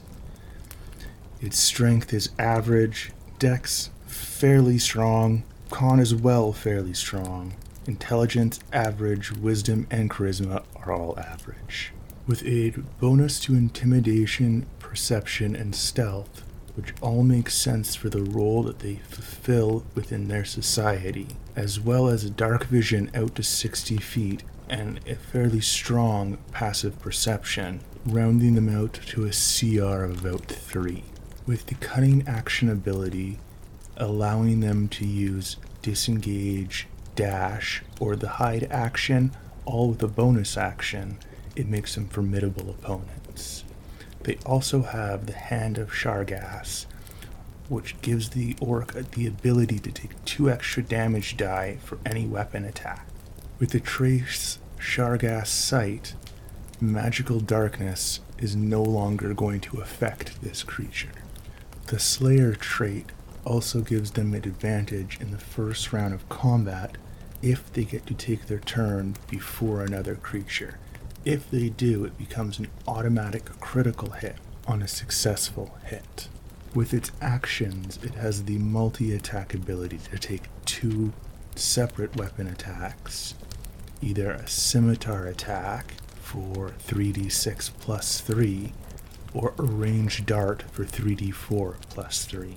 They also have the Vigil of Shargas, which allows them to cast darkness without material components. Wisdom is the spell saving ability. 1 or 2 of these creatures getting a jump on a party may put them into a massive world of hurt. But even low-level parties with high perception shouldn't have a major issue fighting 1 or 2 of these. That'll be all from me for now. From the Stone Library of Graven Hollow, this is James, signing out. Back to you, Adam and Dan. So the Veil of Shargas ability really strikes home with the idea that this creature is a stealthy assassin of the shadows. It's unfortunate that this ability only resets after a short or long rest, but it feels like it's meant to be combined with the fact that the Red Fang of Shargas can see in magical darkness and does crazy amounts of damage with its first attack. This here's an ambusher. Absolutely. It is setting up darkness so that your guys are going to walk in, and when their torches don't peer through it and the elves can't see through it and all that crazy stupid shit that, you know... All but 2 classes in the game can see through? Or 2 races in the game can see through? Yeah, pretty much, right? And all of a sudden they're in the dark, so they're going, oh, something's fucky here, and they're looking around, and there is something fucky going on. Yeah. Right. Especially when combining a handful of these guys in the darkness, this can act as an incredible hit squad against even like tier 3 PCs. You can have 3 or 4 of these guys come out of the darkness, like, and they can see just fine, and nobody else can. And they're just going to come out of nowhere, silently, stealthy, creeping out, and hit the guy in front 4 times, and then fucking disappear again into the darkness, right? I would love to do this for a Warlock patron that has the ability to even see through magical darkness. Because you have your super squishy Warlock sitting there witnessing orcs coming through and murdering all of his party members. And I would have it so it's somehow tied in with his Warlock patron. Maybe this guy had just like gone against his patron for whatever reason. So they like shank one of the beloved NPCs or the paladin or whoever's in the front of the party. And then all 4 of them make eye contact with the Warlock, raise a finger to their lips, go shh. And then back up and then slowly. back away. Like, just mess with the Warlock on this one. I like the idea of saying, okay, you enter the magical darkness. What's your AC? Yeah. Right? And the guy in front's like, well, I'm sorry, fucking what? Right? Well, hold on. I'm a rogue, so I don't take damage from dexterity shit. If I That you can see, motherfucker. well, yeah, that's a big part of it too. But like, there are a lot of ways around taking damage. But no, these guys can just come out of nowhere with maces and just freaking club you over the head. Oh, yeah. I would love to use this, just as an aside, I would love to use this as Terry, who invented the Black Bomb. Oh, yeah. Right. Which is his signature move. His signature One move. person drops darkness, another one drops a fireball. Yeah, right? So I would love to see this played on Terry, just to see him, okay, you walk into magic darkness, and his just spider sense flare up. It's just like, fuck. Speaking of spider, hold on. I'm thinking now about vertical movement and whatnot up and down walls. They would totally do this near a precipice, wait for people to get close, grapple and move and let go. And they're orcs. They're big and beefy. They could do it. Yep, they've got the ability to sneak. I really, really like this for a way to separate the party or to drop your glass cannon, right? The wizard that does a lot of damage output but needs to be able to target it. Yeet him off a cliff first. Or just stab him 9 fucking times and let him go down. And then when the magical darkness drops, there you go. Magical drop is when you Magical eat him off the drop, cliff. yeah. That's I cast catapult, motherfucker. That happily goes, yeah! So, but no, when you drop the magical darkness and you just find that there are footprints in the dust and the sorcerer is bleeding out face down on the ground, right? That's a lot of fucking fun. Use this sparingly if you don't You're have only a gonna get really this good once or relationship. twice, Yeah, but if you don't have a good relationship with your players as well, they're gonna feel targeted when you drop magical darkness on them, assassinate one character, and fuck off. Well, the other thing that you have to remember too is that these guys are in the depths, right, beyond the war chief's lair, beyond even Yurtris, right? Like it's deep in the dark pits of the orc lair underground. So you're going to hit that red stone, that jagged red stone, and everyone's going to be walking up to it and like, oh, what does this mean? And that one orc they took, because they always leave one alive. Fuck. They hobble them, right, and drag them along because every party's murder hobos. Yep. And they're like, oh, what does this mean? What's down there? And he's like, not even we go down there, man. I have no idea. There's something there in the darkness. Those guys, they're fucking crazy, right? And so, and the party was going to look at each other and be like, do we risk it? Should we go? And of course, one of them will say yes. And I mean, why not? We got to take out the orcs anyways, right? Exactly, right? We don't know if that's where our MacGuffin is. It's really interesting to me that we're getting a lot of societal flavor outside of things like rank or file. or rank or title. Priests, dying orcs, sneaky assassins. I've been waiting for some sluggers that can stand shoulder to shoulder with the Eyes of Grunge, the Orogs, and the War Chiefs. It makes sense with orc society that if an orc was particularly strong or a fierce warrior, then they'd be up for the position of the leader, but it seems weird that we haven't seen more of these big, strong orcs. Well, Megan brings us the closest we're going to get with the entries from Volos, with the Blade of Ilnibel.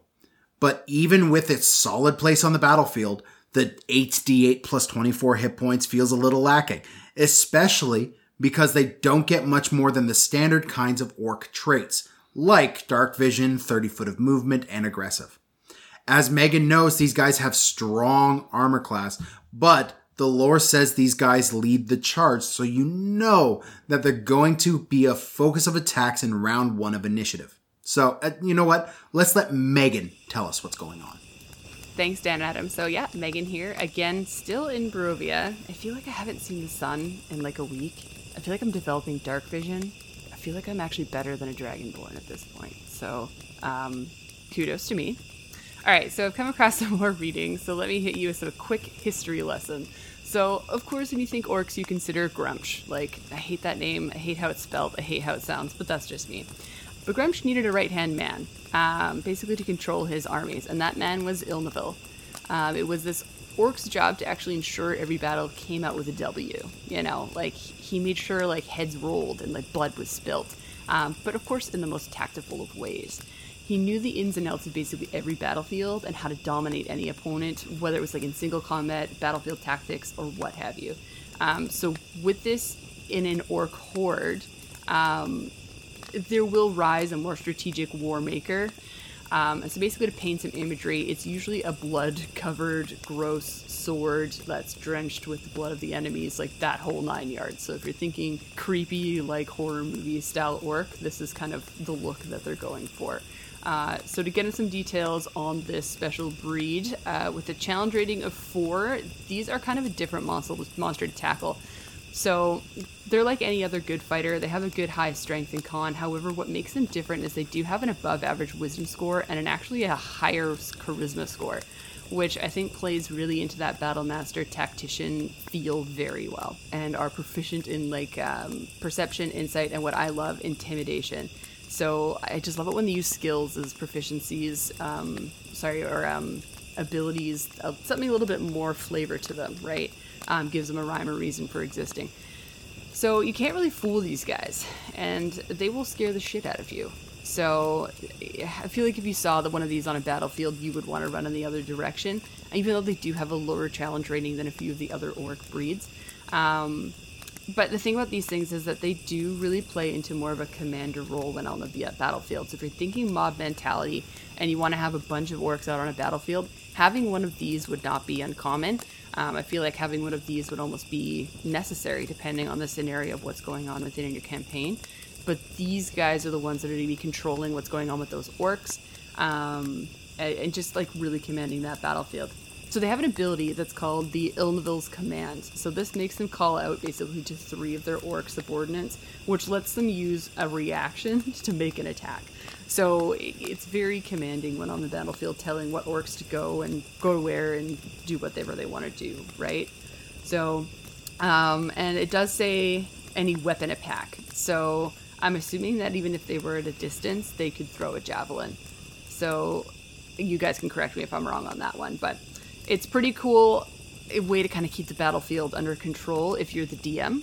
And I feel like if your team saw one of these on the battlefield giving commands at orcs, they would know that this is the leader. And if they wanted to capture someone for questioning, it's almost like this is the person you would attempt to do that with, even though it would be a very hard feat to do. So personally, I'm really interested in these guys just in the sense where I do feel like they give off a different energy than most orcs would, as I feel like they would be more under control than your more traditional orc. So weirdly enough, I would want to make an ally out of one of these guys. So if I was to actually build a campaign, I would want to have an NPC that is the leader of an orc army that is one of these guys. It could be an evil campaign to make it easier to fit into that chaotic, neutral, evil kind of feel of that orcs give off. But I don't know, I love playing into the idea that you can play opposites of characters or situations, have them turn to be on your side and become an ally for you. and have their own little orc army that's kind of assisting you in battle, and in fact will sometimes order you around if it forgets that it's not in command of its own army. I don't know. I just feel like there's a lot of different flavorful ways to use these guys. But yeah. Oh my gosh, what's that? Is that the sun? No, that's impossible. Okay, sorry, but guys, I've got to go. Check this out. So I'm gonna go and throw it back to you. Let me know what you think about having these gents on the battlefield, and whose side would you want to be on? All right, I'll be back. Bye. All right, so Ilnivil's command is actually pretty fucking deadly, considering it recharges on a 4 to 6. Yikes. Not even Dragon Breath does. No, the fact that it can be used as part of the multi-attack is crazy too. Just think, it gets 2 longsword or javelin attacks, each with an additional damage die, because Ilnivil gives them that on all weapon attacks, and then all of its allies within 120 feet can immediately use their reaction to attack. And yes, Megan, you're absolutely right. You can use javelins for this reaction. Because it doesn't say melee, it's just weapon attack. That's nuts. So yeah, and you think about, and it recharges on 4 to 6, you have a 50-50 of doing this again next round. I would, as much as these guys are meant to be in the front row, keeping them in the back with guys hucking javelins, right? Up on a stone wall, right? Or there's some sort of physical barrier. Yeah, you don't need a bow and arrow when your arrow is the size of a tree trunk, and you could fire them at the same rate. Well, and it's gravity is your best friend, right? Yeah. Remember though, there's a bit of a sneaky trade-off buried in the text here. Their longsword attack does say that they could do the damage with D8s or D10s if they use 2 hands, but their AC of 18 would have to drop if they use those D10s, because 2 points of that armor class is from a shield. So if they're using 2 hands, they can't be using that shield. Okay? I mean, 8d8 plus 24 hit points is pretty solid, especially in tier 2, tier 3. It's not as solid as the other orcs, though. Like, it sits kind of middle of the pack, considering these guys are front. I mean, you're right. It's not game breaking. It's up to you about whether or not you want to sacrifice AC for damage on these guys. This is why it's so important to understand where your monster's AC and HP come from. You know that plus 24 I mentioned earlier when I was talking about their HP? That's because they have a plus 3 to con and 8 hit dice. 8 times 3 is 24. Yeah. Almost every single monster stat block works that way. So now you as a DM know how to impact a creature's maximum hit points if their constitution score is ever reduced mid-combat or something. Understanding how the AC is built also gets you to start thinking about things on how to adjust AC on the fly when an NPC or enemy picks up a shield to defend itself mid-battle, or, as I like to do, how to describe the battle as well, depending on where in that AC you hit with that roll. Yeah, I honestly, anything 5 or below is an auto miss, but there's a lot of parrying, catching it with the shield, glancing off the shoulder pad, that kind of shit, right? I go like 10 or lower, you just miss him. He didn't even have to move. Then I consider dexterity, right? Yeah. And if he dodges out of the way. If you get that, 13, 12, whatever their dexterity, they dodge or they parry. Anything above that is armor, right? So it reflects off their armor, or they parry it, or they get it off the shield. Anything after that, you hit them. And they take damage because, owie, you hit them.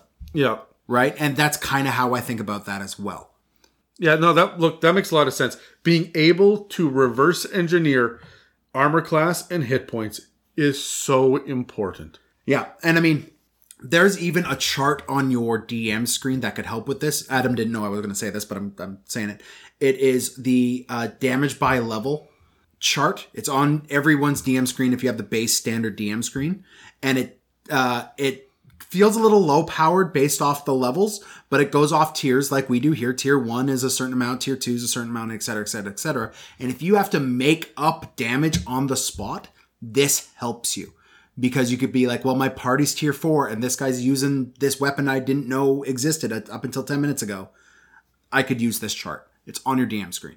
Yeah, I don't often get surprised, but you know me, I'm a big prepper. You're a big prepper. I often do get surprised because I improvise myself into corners often. Yeah, I sit there and I look at what the expected average damage per round is, and I will actually change weapons as a result. Yeah. Like these 3 guys have scimitars, but that guy's got a fucking great sword, so that guy first. Right? Yeah. So the last orc we have today is the most maternal, I guess. I mean, quote unquote. Yeah, as maternal as an orc is going to get. We talked last episode about orogs, but there's another kind of orc that is implied to work closely with them. But there's no real information about how these members actually interact. I can't imagine that they're necessarily sitting around drinking tea together and shooting the shit. Yeah. It doesn't feel right. So anyways, let's just jump over to Dave, who tells us that he recently dug up some information on them, presumably while he was getting his weekly manicure. Hey guys, I'm still sitting in the Roar Holds in Eberron, and I've been doing some more digging into these orcs on my quest to learn more about the Draconic Prophecy, and I came across this really interesting kind of orc, and they're called the Orc Claw of Luthik. Now, I'm not sure if you're familiar or not, but Luthik is Grumsh's wife. Now, in order to be an Orc Claw of Luthik, you need to be a female orc, okay? These are the orcs that are kind of left behind at the stronghold to maintain things and keep things running while the war bands are out and raiding and so on. So the first thing you need to know about them is that they often grow their nails long and sharp and pointy, and they lacquer them over really good. So they paint their nails. It's a very interesting way that they make themselves appear. It's different than the rest. Now, these are some of Luthik's most powerful followers, and because of that, they are actually able to use some of her magic to cast spells. Now again, like I said, they're charged with the daily ins and outs of maintaining an orc stronghold. They're the ones that are going to raise the young, make sure that the whelps aren't messed with, and making sure everything is working well and running efficiently in the camp or stronghold, wherever you want to call it. Their AC is reasonable. It's about 14. They got a fair amount of hit points at 68 plus 18, and their speed is pretty standard, 30 feet. Their strength and dex and con and wisdom are all above average. They're quite good, and the intelligence charisma is average. So these are not your stupid average orcs.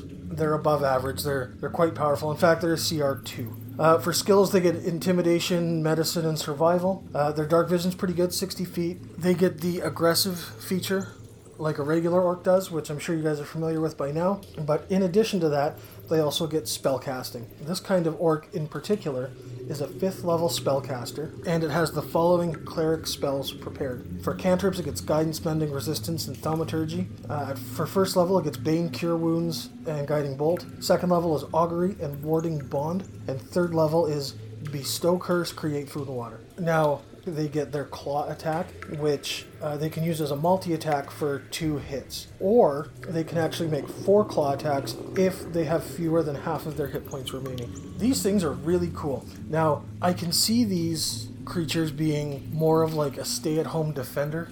If you have a party of adventurers that's looking to make peace with an orc warband, maybe you're not going for the orc warband. Maybe you're not trying to talk to them. Maybe you're trying to go and talk to the Orc Claw of Luthik. If you can convince them that it's in their best interest to make peace or maybe move on or whatever, this could be an interesting backdoor to circumnavigate full-on battle with an orc horde.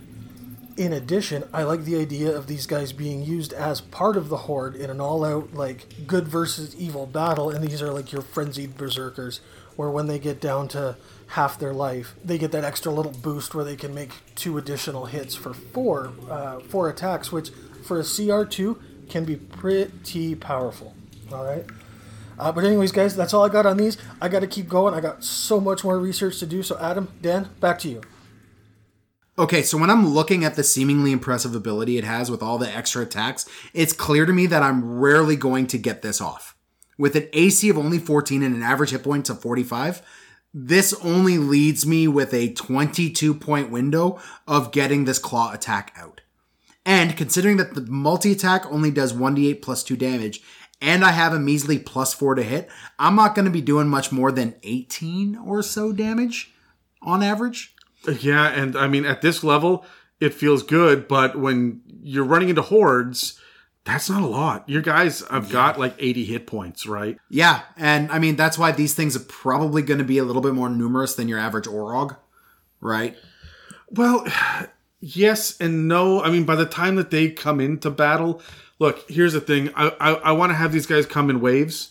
or be in the back so that they're not taking all of the damage up front, so they can get whittled away when you've already blown through your high-level spells? Well, you're completely right. I completely agree with you, because if they only get the one round, because its AC and hit points are so low, it's only going to get that one round if it's attacking first.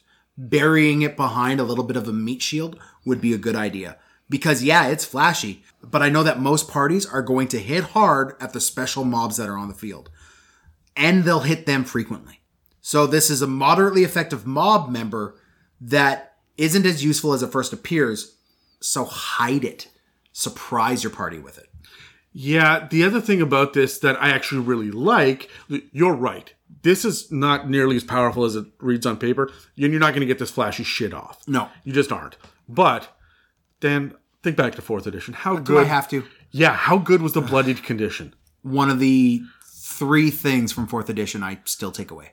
That are brilliant. So for those of you that don't know, the bloodied condition is that when an enemy or a PC, when anybody gets to half hit points, they're considered bloodied, and a lot of creatures react to essentially smelling blood in the water like a shark does, right? So it changes immediately the way that the battle layout works. And I think they had another level of it too when you hit like a 10th of your hit, but there was something else further down, right? I don't think so. No, sometimes there were.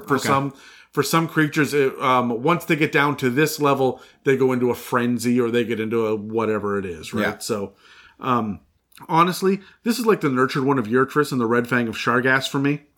Like, I'm designing the entire encounter around protecting the signature move so that I can get it off. Whether it's darkness right at the beginning and with all those attacks, like to surprise the party, or the Nurtured One that's going to blow up when they hit them. So I'm putting a couple of Aurochs in front of them leading the charge just to soak up damage. Sure. So that the Nurtured Ones can get there quickly. Like, I'm designing the whole encounter around these creatures, especially the first time or two that we see them. And I gotta put minions between them and the party so that these guys can get in there and actually fuck somebody up a little bit. Everyone can go, oh wow, this person's scary. And the fighter's like, oh guys, over here, I need help, right? Like, and that's what you're looking for. I mean, if they got 80 hit points and this thing's doing around 20 and you have 5 of them. Sure, yeah, that's super deadly, assuming that you get them all off. And remember, they're not doing all 4 attacks, because what are the odds that 5 of these guys are below half of their hit points? Right? Because when you're at level 8, you're doing more than whatever the 45 damage in a round anyway, right? Oh, yeah. You're hitting with some decently powered spells. Unless you're an idiot and playing against the action economy, and your party's just like each person has picked a target. I see that a lot. I also see I'm going to spread my magic missiles out among those 3 targets. What the fuck are you doing? We talked in episode 100 about focus on one mob monster and then drop them. Yeah. Right? Everybody hit that guy and then that guy and then that guy. Put them in a death spiral. Because me as a DM, I am directly trying to counter that. Yeah. Now, if I run into these guys in some sort of published adventure or some little module I found on the internet, and I see this in here, I may play this a little bit dumb, depending on how difficult or even how inexperienced my party is, right? So if your guys are tactically inexperienced, let's say, all right, I put it nicely. Yeah. If you're not surrounded by a bunch of tacticians and strategists around the table, maybe don't hit them this hard. But for the most part, yeah, I'm gonna design meat shields to go in front of them. There's gonna be 2 of these guys protecting the whelping pen, while the Tanaruk runs amok in front of them, right? Yeah. Oh yeah. So sure, I'm gonna go take out the quote unquote minions. You're in for a goddamn surprise, right? Because it's gonna be the monk that goes in there and does, I'm going to hit 4 times, but for 6 each time, I'm going to miss twice. These guys are meant to take out monks and rogues and sorcerers, Blenders. Warlocks, right? Yeah. So they're not going to be able to go toe-to-toe with things like wizards dropping their signature spell, barbarians, fighters with 3 attacks, shit like that, right? Yeah. Anyways, we just want to say thanks to everybody who helped us out on this episode. We miss having you guys here with us, and we hope everyone is staying safe and happy out there. Yeah, and I'm going to use this opportunity to just remind everyone that you can find us on Instagram, Facebook, and at r/It's a Mimic on Reddit. You can always reach out to us through our email at info@itsamimic.com because we love hearing from you guys. And any questions that you send us will get added to the lists for our upcoming mailbag episodes. So please reach out and let us know. It's just Dan and I in the fucking guild house these days, and it's a little lonely, and he keeps trying to cuddle me for warmth. I get cold at night, Adam. It's your boil that freaks me out. My boil. Your boil. It's a little bit boy and a little bit girl. It's a boil. Oh, boil rules.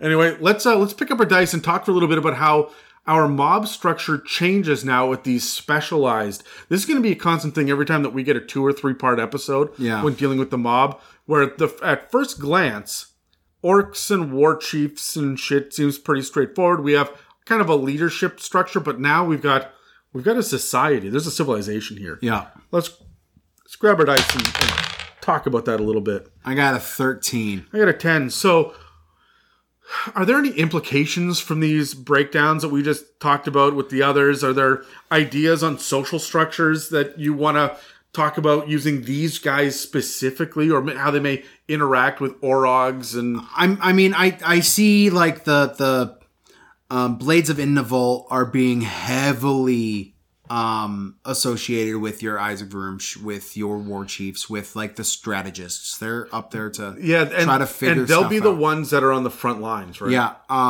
And all of the ones with Yurtris, all the ones with Sargas, like they are.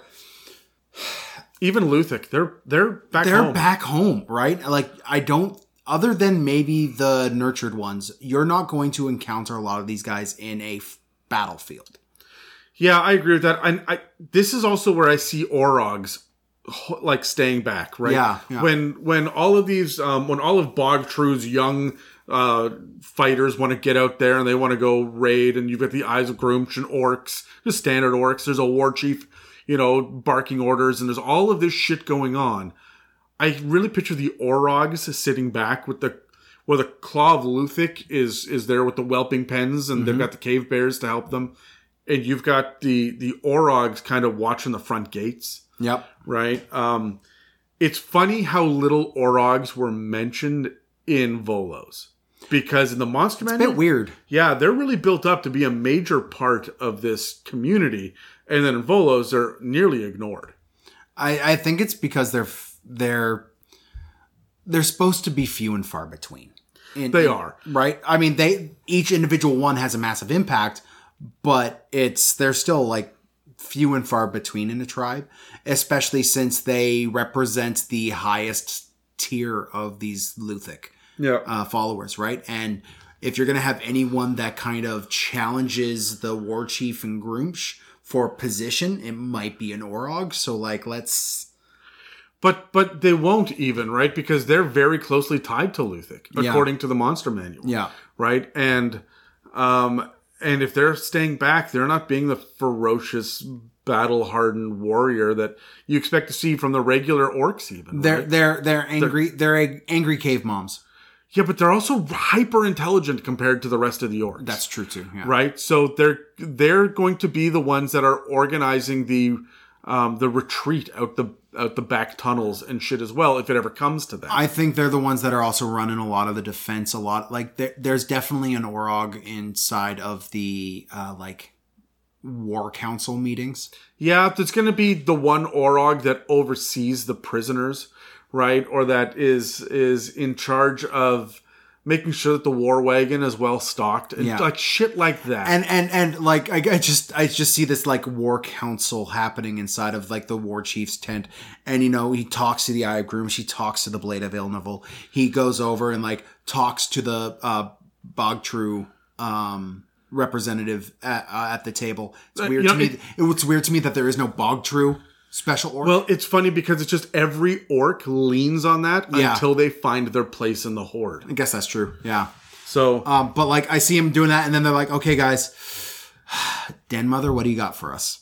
Right? But the Den Mother's a Claw of Luthik, right? The Orog is tangential to that, works with the Claw of Luthik. Yeah. But like, there's no real space in the horde as far as Volos goes for the Orog, which is really strange to me. Yeah. I will say that I believe because of the intelligence level, the Orog is going to be the one that turns to the war chief and says, "Hey, look, we're kind of fucked. The dwarves have shown up in the east. The elves and humans have rallied in the west. We're straight between them. And I know you can't retreat or they're going to just steal you in the middle of the night and fucking eat your face. So, before the Red Fang of Shargass comes for you, go to them. Send them out to assassinate some enemy leaders. Yeah. Right? And I know that this is not the right way to do it. Groomsh isn't thrilled about this. But if you want to live another day, this is how you do it.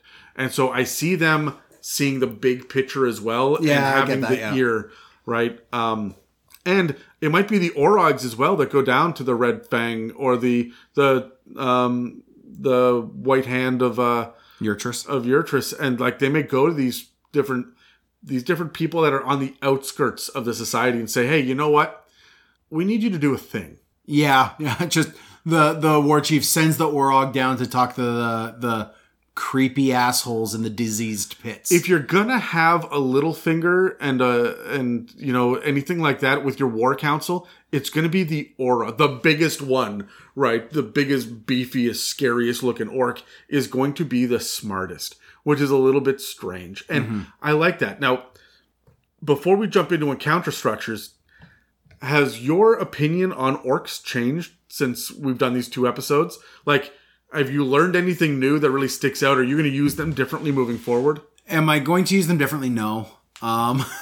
Just why do we even do these episodes? Well, there's a reason. Because I love orcs. I won't use them differently because I already use them to their fullest, right? I might have my party actually attack a more fully fleshed stronghold. Sure. But like I love orcs. Yes, I did learn a couple new things here. But specifically for like Forgotten Realms lore. Mostly for the Forgotten Realms lore. And it's great to build more into it. But man, like we said at the beginning of the episode, yes, I use orcs all the time for big bads. This just reinforces that, right? I now have a more fleshed out war chief that is a big bad villain level threat. Yeah, I'm far more willing to use orcs now as tier 2 and even tier 3 bad guys. Yes, yeah. You know how all the published modules tend to like peter out around level 14? 14? Yeah. Now you guys got an orc horde to worry about now that you've, solved the problem with the princes of the apocalypse. Yeah, like you can go a little bit bigger. You can... Hey, welcome back from Barovia. Orcs. Yeah. Right? And so... and you can really dig into it, and because it is a horde, it's going to give you something radically different to fuck around with for a couple of levels. Oh yeah, it'd be a refreshing change of pace. So, do you have a unique encounter or two that you're thinking about as far as using any 1 or 2 of these guys? What do you think? Sure, let's do it. Got a 17. I got a 12. I'm just not winning these dice rolls. No, today. not today. All right. I mean, we played D&D with my kids before this, and they were rolling like fire, and you were rolling like shit. It was great. It's not been a good day. It's because I've been borrowing your dice all day. Then. Probably. I mean, I was surprised you didn't show up with your own. Anyways, as much as I love the idea of this dropping darkness on a group of people and yeeting them off a cliff like we talked about earlier, or anything else like that, I like the idea of the outcasts coming together. I love the idea of the Red Fang of Shargass knowing what needs to happen in a camping adventurer party that has caused a lot of issues. So they're going to drop the entire camp in darkness and watch as they unleash the nurtured ones into the sleeping camp. Yeah, but remember, the nurtured ones can't see in the darkness, right? So they don't have to. Just go in there and the first thing you trip over, explode. Yeah, I also really like the idea that the Red Fangs can still get diseases and still become nurtured ones. Mm-hmm. You can add the nurture one shit to any of the other kind of orc. Yeah. Right? That's nutty to me. Yeah. That's a lot of fun. I also, the nurtured ones really open things up. It is a common trope, at least what I've seen across fantasy works, where you see goblins with dynamite strapped to their chest running forward. Yeah. Right? Or, I mean, there was the poor unfortunate orc at Helm's Deep. Uh-huh. Right? Like, the idea of the suicide bomber mob member is pretty common. Like, it's not unheard of. But having it be disease is horrible. I like the idea that they have... just imagine your party's resting. There's the one guy on watch. the area darkens around them. And as their senses are kind of coming to accommodate with the fact that they are in utter darkness, they hear distantly, not too distantly, getting closer, the anguish screams of something. You don't know what it is. You don't know where it is. Pain-filled like moans through the darkness. Ow, ow, ow. Right, every step on that foot, which is just covered in boils. Yeah. Right, like that's what, and I think you smell those guys before you see them. Here's my thing. Here's my encounter. I like the idea of you going through the main chambers. You're raiding the lair. You're wiping it all out. And then you come across this room where there are 3 big Orogs. There are 4 Claws of Luthik. There are 3 cave bears. And behind them is a pen of 6-year-old orc children who are sitting there gnashing their teeth, looking at you. They want to fight you, but they are kids. I also like the idea because we learned, like, as early as age 4, orc children are given weapons to, you know, start to learn how to fight and to beat orcs, right? And by age 12, they're considered full members. So I just like a bunch of like 4 to 6-year-old orcs with their, I got a new dagger and I got to use it on you. I'm going to give them a 25-foot movement. I'm going to treat them like small creatures. They have 1 hit point. I'd give them like 4 hit points. Enough that like a magic missile's not going to wipe them out. They're going to get up fair and keep enough, coming. Yeah. Right. So 4 is not the right answer there, but, and then have them fucking charge like angry little freaking halflings. I think that's a load of fun to have them, and to have like 25 of them. Like, how big is a 4-year-old orc? I would say they're still close to, like, I know my 4-year-old is 3.5 feet tall. I'm going to say that a 4-year-old orc is probably the size of an 8-year-old human. Like, I bet they get big quickly. Yeah. And they're like a filled out 8-year-old. Yeah. So, okay, let's talk really quickly about plot hooks or let's say even a mini campaign. Okay. Sure. So grab your die. Let's see what we got going on here. 8. I got a 9. Yay! Hey, I win 1. Yay. Which first, plot hooks or campaigns?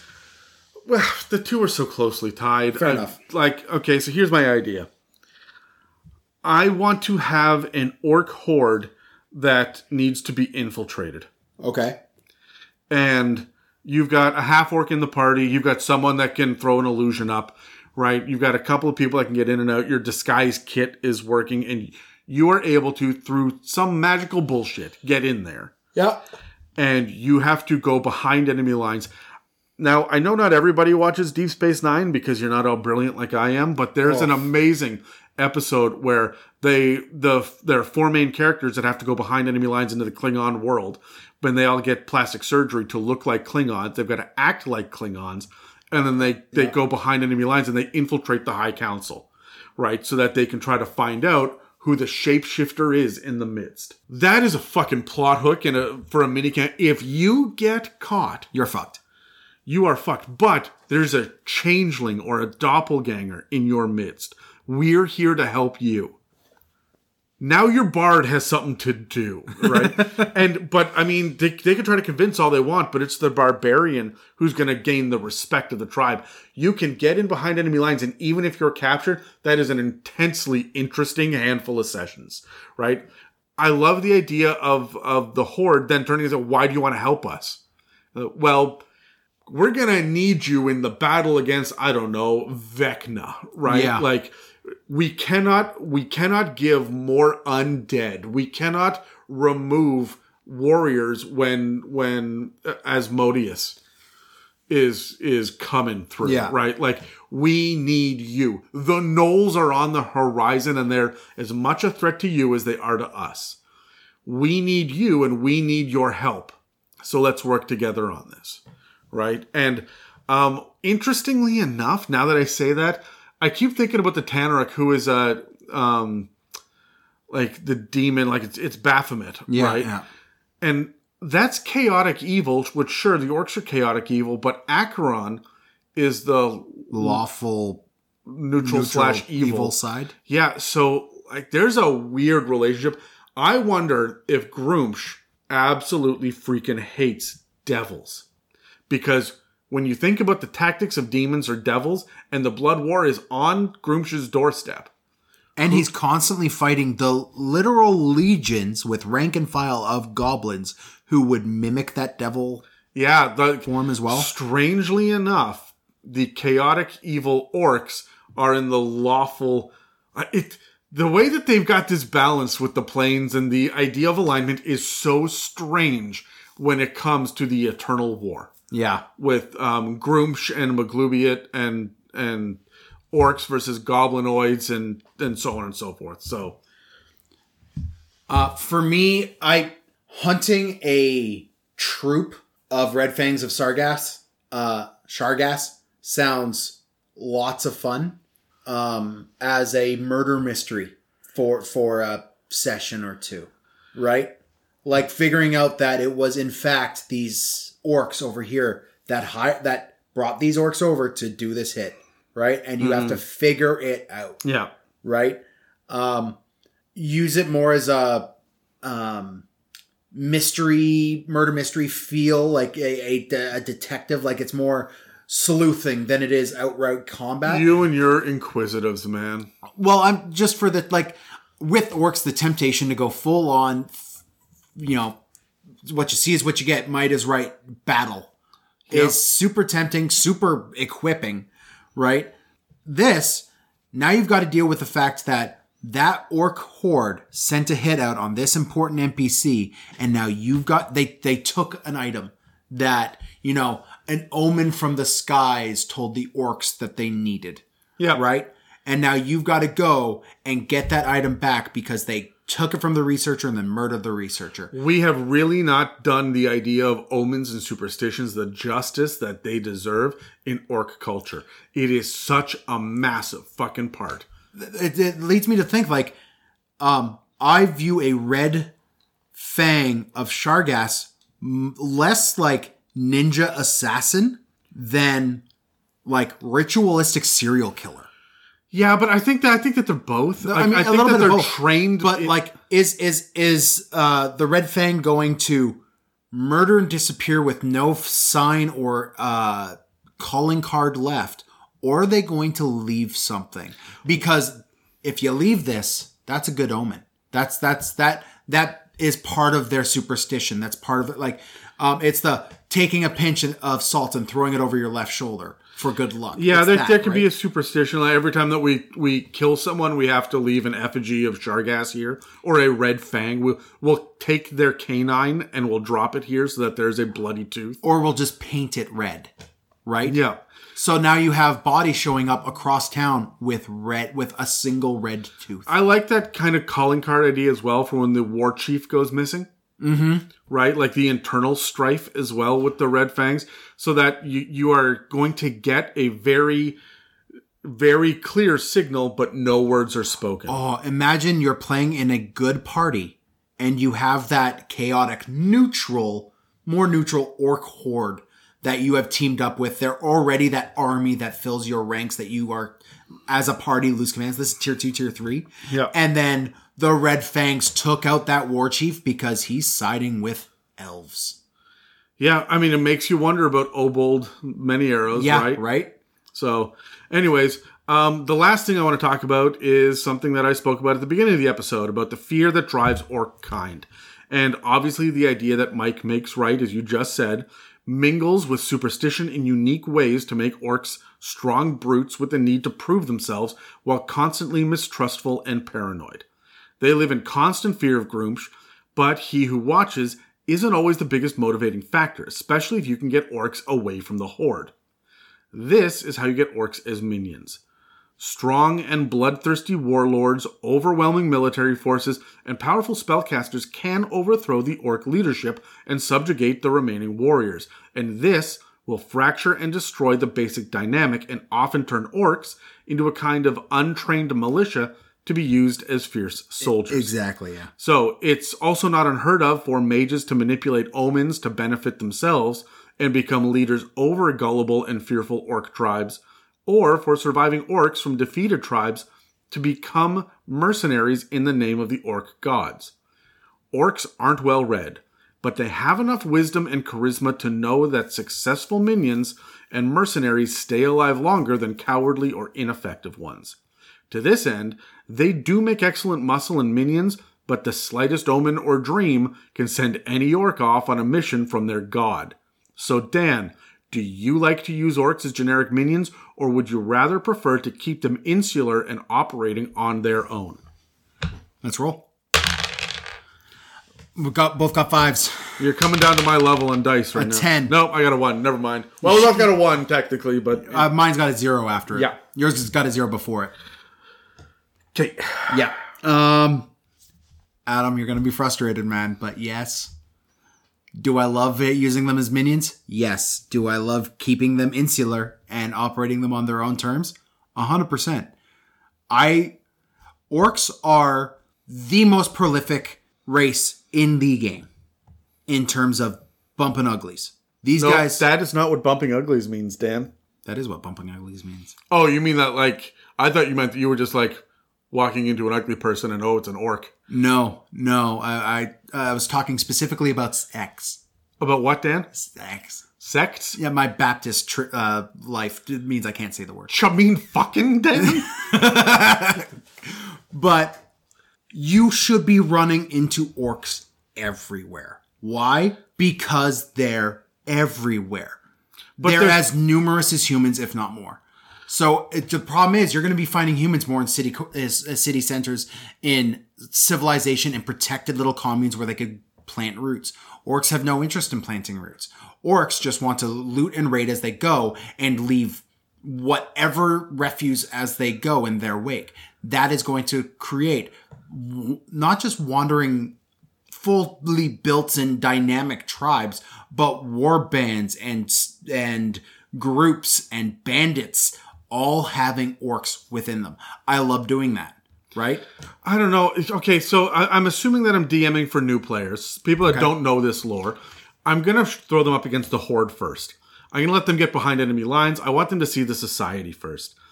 Only once I have established the society will I break it down and say, hey, look, these guys don't follow these gods, or they're from a broken... Like, your players that you play with are experienced DM or D&D nerds. Most of them are DMs, right? They know this lore already, so it's easy to subvert a trope here or there, or go a little outside of the regular text. But if your party is new and you're a new DM, new everything else, play into the basics first, into the what's expected first, and then subvert. Get your party used to the status quo before you go around it. I absolutely agree 100%.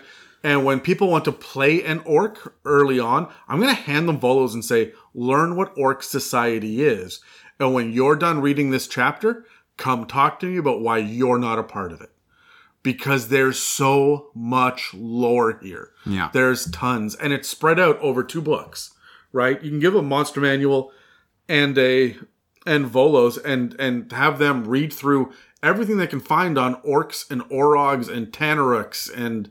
But, oh my God, there's so much, right? So, anyways, I could keep going, but we've now pretty much said everything that I could find, that you could find, that the others could find in 5e on orcs. But that doesn't mean that we're done talking about mobs. We've got lots more to cover. So, don't forget to come back next week when we take a look at goblinoids from the first of a handful of episodes about them, because there's a fuck ton of them. That's it for this episode on the It's a Mimic podcast. If you'd like to support us, you can head to www.itsamimic.com and hit our fancy donate button. Or just tell your friends and the rest of your D&D party about the podcast, because every set of ears helps us, and we love you for it. Tell everyone, when you do tell them, that we're available on iTunes, Spotify, and YouTube, as well as most podcast apps. And remember to stay safe out there. Thank you for listening to another It's a Mimic production. Inquiries, shoutouts, requests, and mailbag questions can be sent to info@itsamimic.com. All right, so it looks like James was checking his bibliography at the library, because he has found something else that's a lit nerd joke. Because he has found something else that makes the Red Fang of Shargass an even more impressive foe. Its mount. What kind of assassin needs a mount? How about one that wants to fucking fly? Anyway, I mentioned it before, but let's hear what James has to say about the matter. Now, something that I may have forgotten to mention.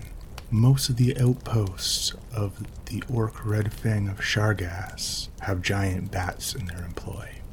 Now, with an AC of 13, 22 hit points, a walk speed of 10 feet, and a fly speed of 30, these can cause a party a large hassle when paired with one of the assassins. With a strength and dexterity that are fairly strong, a constitution that is average. Because it's a bat, the large beast gets a blind sight out to 60 feet, and also has advantage on perception checks that involve its hearing. Though, if deafened, its echolocation ability and its blind sight it is unable to use. It only gets one attack per action, which is a bite attack, with a +4 to hit, and does 1d6 + 2 piercing damage. When paired with an assassin orc of the Red Fang of Shargas, they make an impeccable duo, being able to bypass magical darkness and sneak about to achieve their tasks undetected. So a party must be on the ball to catch wind of these creatures before they catch wind of you. Okay. I love this. I think it's super fun and flavorful. And I think it's time to start looking at these quote-unquote giant creatures, because there's a ton of them in the back of the monster manual, and we got to start looking at them the way that they're obviously designed to be used, and that's one of two ways, as either mounts or hyper-aggressive versions of their normal selves. You look into... Sometimes both. Yeah, sometimes both. I mean, you look into Tasha's, and Tasha's has rules to help you build your mounts and your NPCs and whatnot to be a little bit more... Do they have ways for me to mount my NPCs? I mean, that's in the DMG. That's in the base DMG with like charisma checks. How long do you figure until we get the erotic fantasy book that they gave us in 3.5? The day that comes out is the day I stop covering 5e. Because we uncover 5e? Anyways, what were you saying, Dan? Words that led us down a trail that I regret. Yeah. Yeah. I love the idea of having flavored mounts for all of my minions. Yeah, what flavor are they, Dan? My mind's not constantly in the gutter, Adam. That's a goddamn lie. I meant like mounts that match the flavor of the mob's culture that we're going in, right? Like we Aurochs. We see Aurochs for orcs. Now, I personally have always given them like giant boars and made them ride pigs, have them farm because they pigs. tend to be pig-like. Because they tend to be pig-like. It editions. Fits, right? Yeah. Now, of course, I'm also a big World of Warcraft nerd, so like mixing them with wolves and wargs and stuff like that. That's goblin to me. That's goblin now. That is not orc now. Yeah. Right. So, despite what the Hobbit movies showed us. Yeah. It's a bit weird. So I would like to see. I mean, we see Drow as a mob with their spiders, or if you're in Eberron, they're scorpions. Yeah, no. But as we will get to, I'm sure in some future episode, Drow don't ride spiders anymore, man. I mean, they become sort of them. They become driders, but no, they ride giant lizards. But you're right. Like there are consistent mounts that are thematically geared towards different mobs. So when I look at the monstrous races that are outside of this mob idea, I'm thinking like Simic hybrids or something else like that. Yeah. You got a bunch of Simic hybrids. They now ride crabs. Or lobsters or something. Set it up like that for me. What am I supposed to fucking do, Dan? Got crabs, ass face. This one rides the tentacle. Haha. But like you have... I'm a sucker for tentacles. Like what does a Durgar ride? Probably a male Durgar. I'm thinking something more along the lines of like naked mole rats. God damn it. Put some pants on your mole rats, people. This has been a public service announcement. We went the long way around to get there. Yeah, pretty much. No, so I really do like the idea of these giant bats. Orcs riding giant bats are great, But my favorite thing about it is the fact that you're going to hear, you walk into the magical darkness and there's loud screeching as they use their echolocation. Yeah.